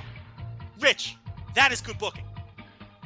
And what I thought too was Mochizuki and Shima, the way they sold it too, like they were kind of like sullen or whatever, like we're not gonna, but we have a better idea for you guys, and they call those guys' names out, and the crowd goes nuts. And I think the idea that these guys busted their ass, and it's fresh in these people's mind. It's not like they waited 2 weeks to have Yamamura come out and go, oh, remember when Yamamura had a really good match with Big R Shimizu? Because honestly, like, think of attention spans. In 2 weeks, you're gonna forget what this match in some way. Well, the crowd that maybe not have seen that match or whatever, but instead with that crowd right there in that moment in Korakuen Hall, they said, you know what?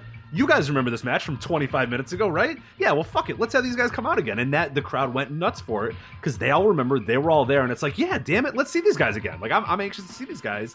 again, and that's cool too, because I think it's so much more poignant than if you waited a week and said, oh, these guys a week ago had a really good match or whatever. Not to say that people won't remember that, but it's so much better when it's like, hey, you remember that match, an hour ago? How fucking awesome that was. Let's get these guys out here again. That's cool. It's an encore. That's encore at a concert type of deal, which is perfect. I mean, look, this is just brilliant book. I mean, the guy wrestled 2 matches and didn't win either one of them. And he took the fall in one of them. And they still, and it was still his breakout night. You're going to remember this. I don't know if this kid is going to become a star. I don't know if this kid is going to settle into the mid-card. Rich, I don't know if he's going to break his arm in a week and retire.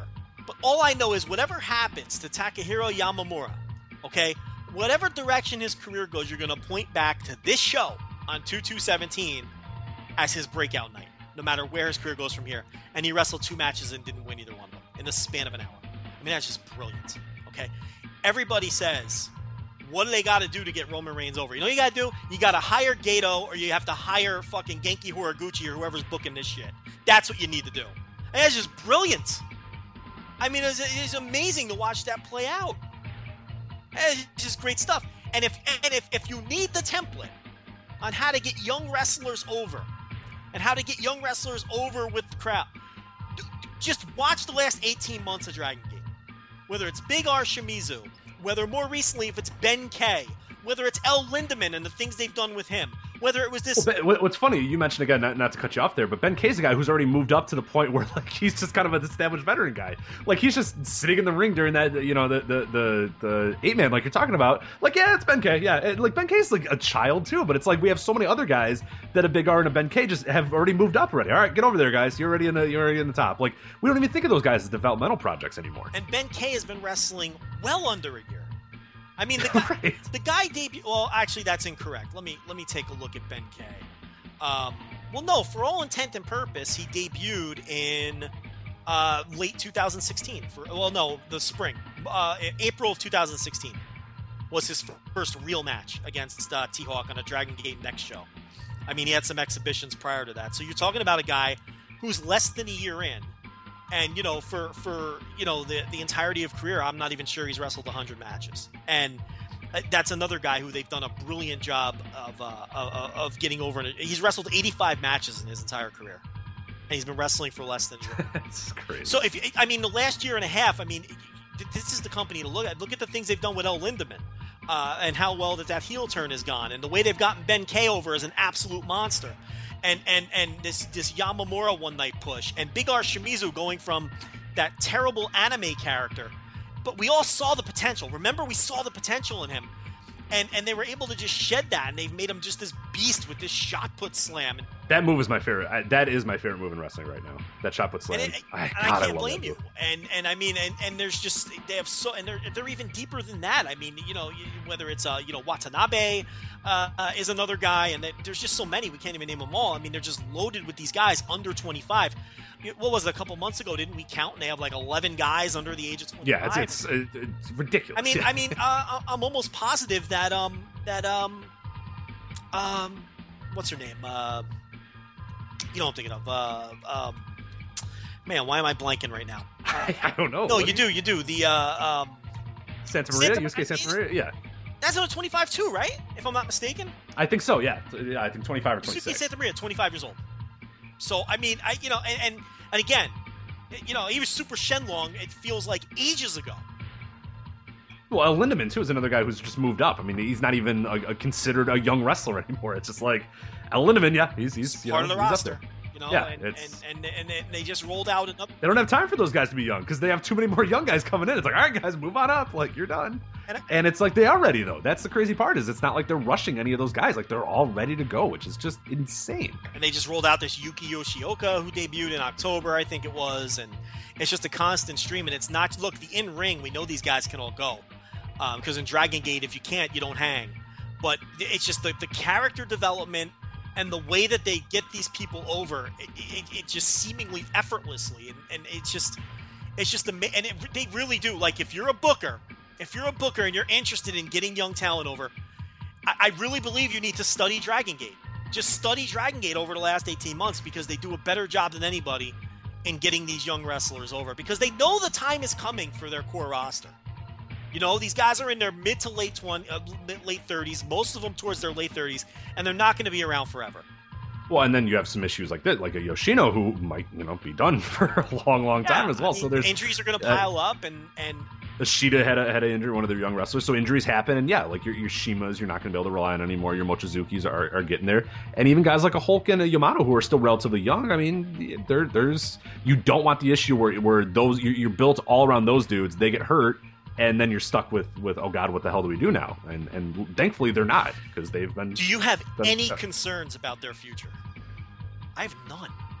No. I mean, because this crop of wrestlers is amazing. I mean, I have no concerns about their future. I think when it was when Case and we lost half the episode when Case subbed in for you one time, but we said you could essentially cut like half of the Dragon Gate roster, like half those dudes could just retire tomorrow, and you would still have an amazing roster. If half those young guys, if half those guys under 25 that we mentioned just decided, fuck this, we're gonna make our own promotion or whatever, you'd still be okay. You know what I mean? Like, you'd be fine. You'd be like, all right, well, we got like Big R Shimizu and El Lindemann and Yusuke Santa Maria and Yamamura, so we're fine. Okay, that's cool.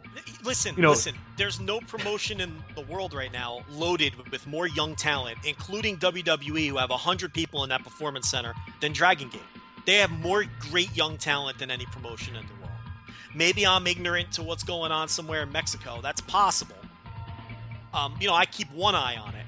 But in terms of loaded with talent under the age of 25, I mean, I'll take Dragon Gate's under 25 roster over anybody.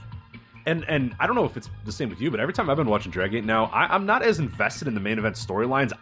My eyes are 100% focused on these young dudes and watching their progression. You can't take your eyes off.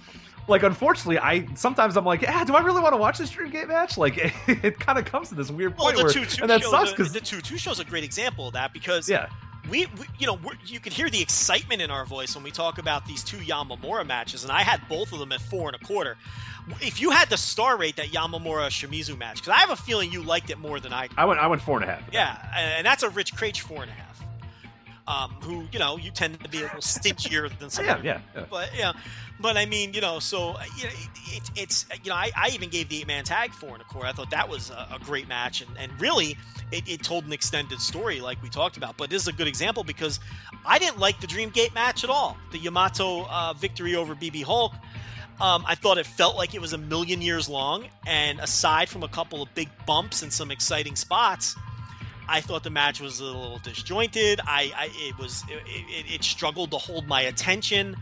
And look, it was another one of these Dream Gate matches that fell flat for me, and that is not unusual.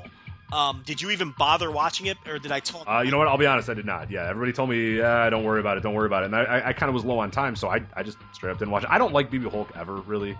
So a lot of times I'll just kind of skip it because he just never does anything for me. And more times than not, I'm not invested in his big matches. And when I saw that the bar had 30 or 40 minutes left, I was like, no, I'm good. I'm gonna watch some other things. And if there's things worth watching, I will check it out. If people definitely tell me, to check out a BB Hulk match or whatever, or a big time Dream Gate match, I will. But there are a lot of times where they're long and arduous sometimes. So unless they're a big hyped one or one that I'm really invested in the story, I can skip it pretty easily because they're not ones that really attach to me anymore, or at least right now in Dragon Gate. But the undercard is incredible. Like I can't take my eyes off the undercard. It's so fun watching young wrestlers develop.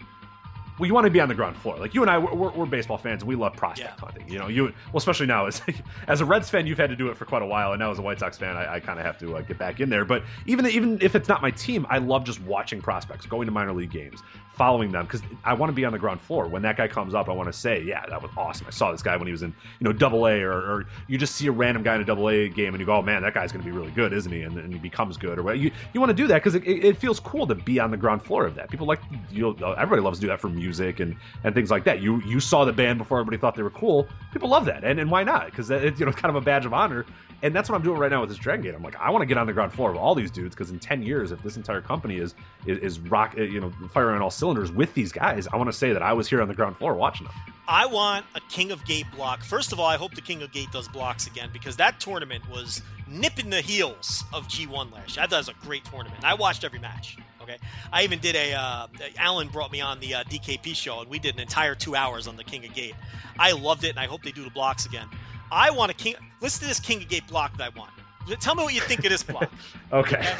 I want Shingo, T-Hawk, Ben K, Lindemann, and Cyberkong in the same and Big R. Those 6. I want that to be one King of Gate block. Because I tell you what's underrated about Dragon Gate is they got these mini Haases in that promotion. They really do. I mean, you look at those 6 guys. Again, people want to tell you it's a flippy-do promotion. They have no idea what they're talking about. Because they don't watch it. I mean, it's just, you give me those 6 guys. Yeah, Ben K doing his, tope suicidos all the time. God damn him. I tweeted that to Shima. Yeah. I want that block. I want those 6 guys in a block, and I want them hitting lariats on each other and grunting and beating the shit out of each other for a month and a half. That tournament was like 2 months long last year, whatever it was. But yeah, listen, I hope the King of Gate, I hope the blocks come back. I can't wait to see. Look, Ben K, for his he's more of a presence guy. He's got a lot of holes in his wrestling game, okay? I'm the biggest fan of the guy there is. But I think something like the King of Gate, where if you put him in a block with 5 or 6 of these world-class guys, and he works with them for a month straight, that's the perfect example of a guy who can get a lot out of something like that. But I'm not even positive they're doing the blocks again. I really hope they do, though. But so let's see. We got the Champion Gate shows coming up. Those are split shows in the smaller Osaka building. They're not running one big show in the old Body Maker. What do they call it now? The Ideon or whatever, Osaka Arena. I don't know if it's Ideon or Adon or whatever, but yeah. So they're going to run the Ideon. It's always Body Maker to me. It's the Body Maker, that's right. But now they're going to run the 2 Champion Gate shows in the number 2 building, which is what was that, about 1,000-seat venue or something like that? Somewhere around there, yeah. So they've got them split, and some of the key stuff on there. Yamato's next defense is against Cyberkong. There is this sort of underground, hardcore Dragon Gate fan push to see Cyberkong win that. I just can't see it. I don't see that happening. The only pause that I have is that their booking was all thrown off when Yoshino got hurt. Obviously, the year was going to be built around him to a large extent, him and Doi. You can see that all got thrown off. So Dragon Gate, when they have to switch course, sometimes they do so with a 90-degree angle, Rich, and they really switch course hard. So I guess it's possible. I don't see it. I don't see Cyberkong at that level. I don't see Cyberkong. Yeah, I don't think they do either. Yeah. So the problem is I don't really like Yamato as champion either. I think I prefer Yamato in a tag team role. I prefer Yamato as maybe a upper mid-card sort of guy. I never really get into his title reigns. He leaves me a little flat in these longer Dream Gate matches. I don't know. So to me, I hope they get the title off of him soon, just from a match quality perspective. I like him as a worker, I really do. It's just he leaves me a little flat in these long Dream Gate matches. I think he has trouble being that top-tier character as well. I think he has a tough time hooking you into the match and hooking you into the feud or whatever. It's something about him that and like you said, I love his work and I love him as a tag wrestler, but there's just something about him being the main eventer and like I just never feel like the match that he's having with that guy really means a whole lot. You know what I mean? Like it's hard to really explain either, but it just kind of I don't know. I don't get that same vibe that I would with a Shingo. To me, when he's in there in a main event against a guy, I generally believe that guy wants to kill Shingo, and Shingo has a purpose. Yamato, I just kind of feel like he's going out there and sort of playing around for 30 minutes and it's not to say that's always bad, but it just doesn't have that same vibe that it does with a lot of the other guys in the roster when they're in the main events or they're the champion or whatever. He's had the Dream Gate. I think this is his 4th run, and I guess maybe I'm being a little unfair because he has had some Dream Gate matches on some of his prior runs that I really liked now that I think hard about it. But this current run is leaving me flat. And not just the matches. There's just something about this current run that's leaving me flat. I don't know. Maybe it's because all their booking got thrown off. I really don't know what it is.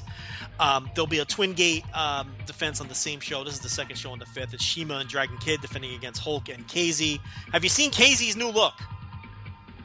I must have, but I don't. Did I remember? Maybe they make an impression on you. He's no longer wearing the coveralls, and he's a very thin man.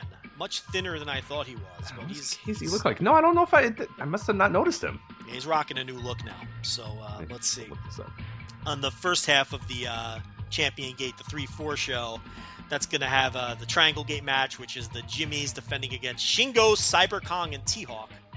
And then you're going to have a Brave Gate match. Eita defends against El Lindemann. That should be tremendous. Oh, no, I did see that. I did see him in this. He's got like a sunken ab thing going on. Yeah. I don't know what that is. He's got like a weird stomach thing Very going, thin so. guy. Very thin. Yeah, I probably should have kept the overalls, but that's all right. You know what? It's good. The overalls were geeky. You know, yeah, I mean, he looks way I thought better it was now, time yeah. for a fresh coat of paint. That's one of those situations where you didn't know you needed a guy to freshen it up until he did. That's kind of how it comes off to me. Yeah. You know, it's kind of an old look for him. You know, he's not MC KZ anymore. You know, he's not doing that whole routine. It was time for a fresh look. So those are the title matches. I don't really foresee a ton of title changes among that group of four. Flamita will be back on this tour. Drastic Boy is coming back, Yes. which I'm excited about. Now that is flips of the Z, baby. Now, what we had heard at the time, the last time he was there, he paid his own way. And put himself on the Dragon Gate tour, and it paid off because they brought him back, and he got booked proper. So good for him.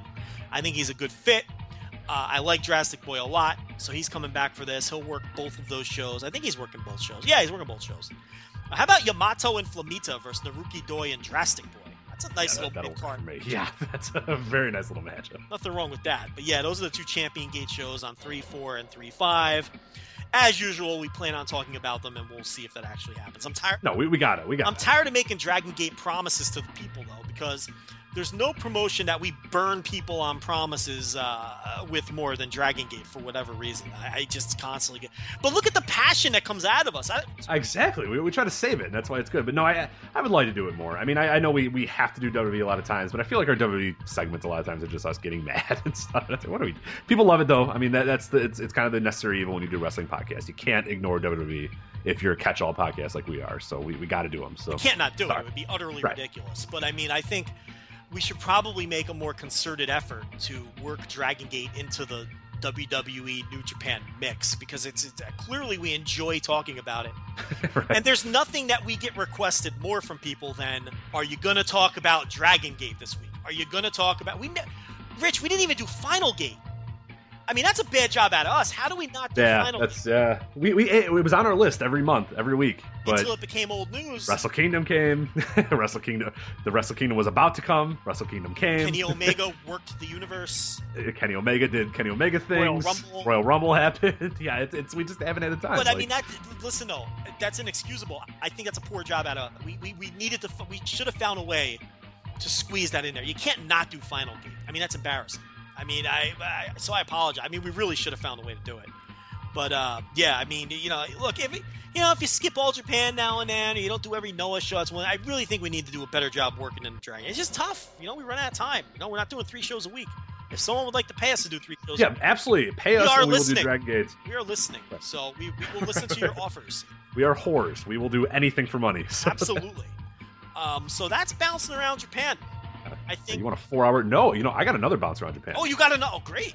I got a bonus. Keep the music rolling, my man. I will keep it rolling. Get mad at me, but you just did it right there. But this is a cheap bounce around Japan. It really has nothing to do with Japan, but it has to do with somebody from Japan, so that kind of counts. During his birthday party, Mr. Antonio Inoki announced plans for a World Peace Project event on March 23rd in Wagah. I have no idea if I'm pronouncing that properly, so I'm going to go with Wagah. It's a border town of Pakistan and India, and I think you had a tweet earlier in the week about this, and I wanted to talk about it as well.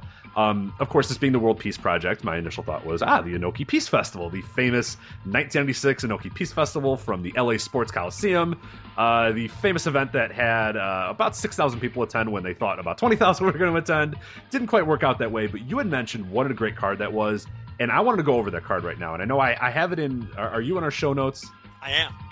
Okay, I have the card broken down here. Right. When's the last time you've looked at this card? Okay, so first of all, I don't... let me correct something before people think I'm an absolute geek. This was far from a great card. It was a great lineup, but the show itself... card. When I say card, I mean like the lineup. Like the lineup. I don't necessarily mean the show. Yeah. I've watched this show probably 10 times. I know that sounds insane, but I traded for the VHS, like a month after it happened, and I watched it with I watched it by myself, then I watched it with each one of my friends. I am intimately familiar with this fucking card, so yeah, I'm very familiar with it. I haven't watched it in years, but yeah, I'm all about the Inoki Peace Festival. Yeah, I'm all into it, and I hope the you want me to send you the VHS? I think, that would not be a bad idea. Is it available online anyway? I haven't actually looked. If the World Wrestling Peace Festival. You gotta watch it on the second gen. I don't know. Okay. Is your VHS? When's the last time you played that VHS? Because it could be. It may not work, is what you're. You know what I mean? It might fall apart when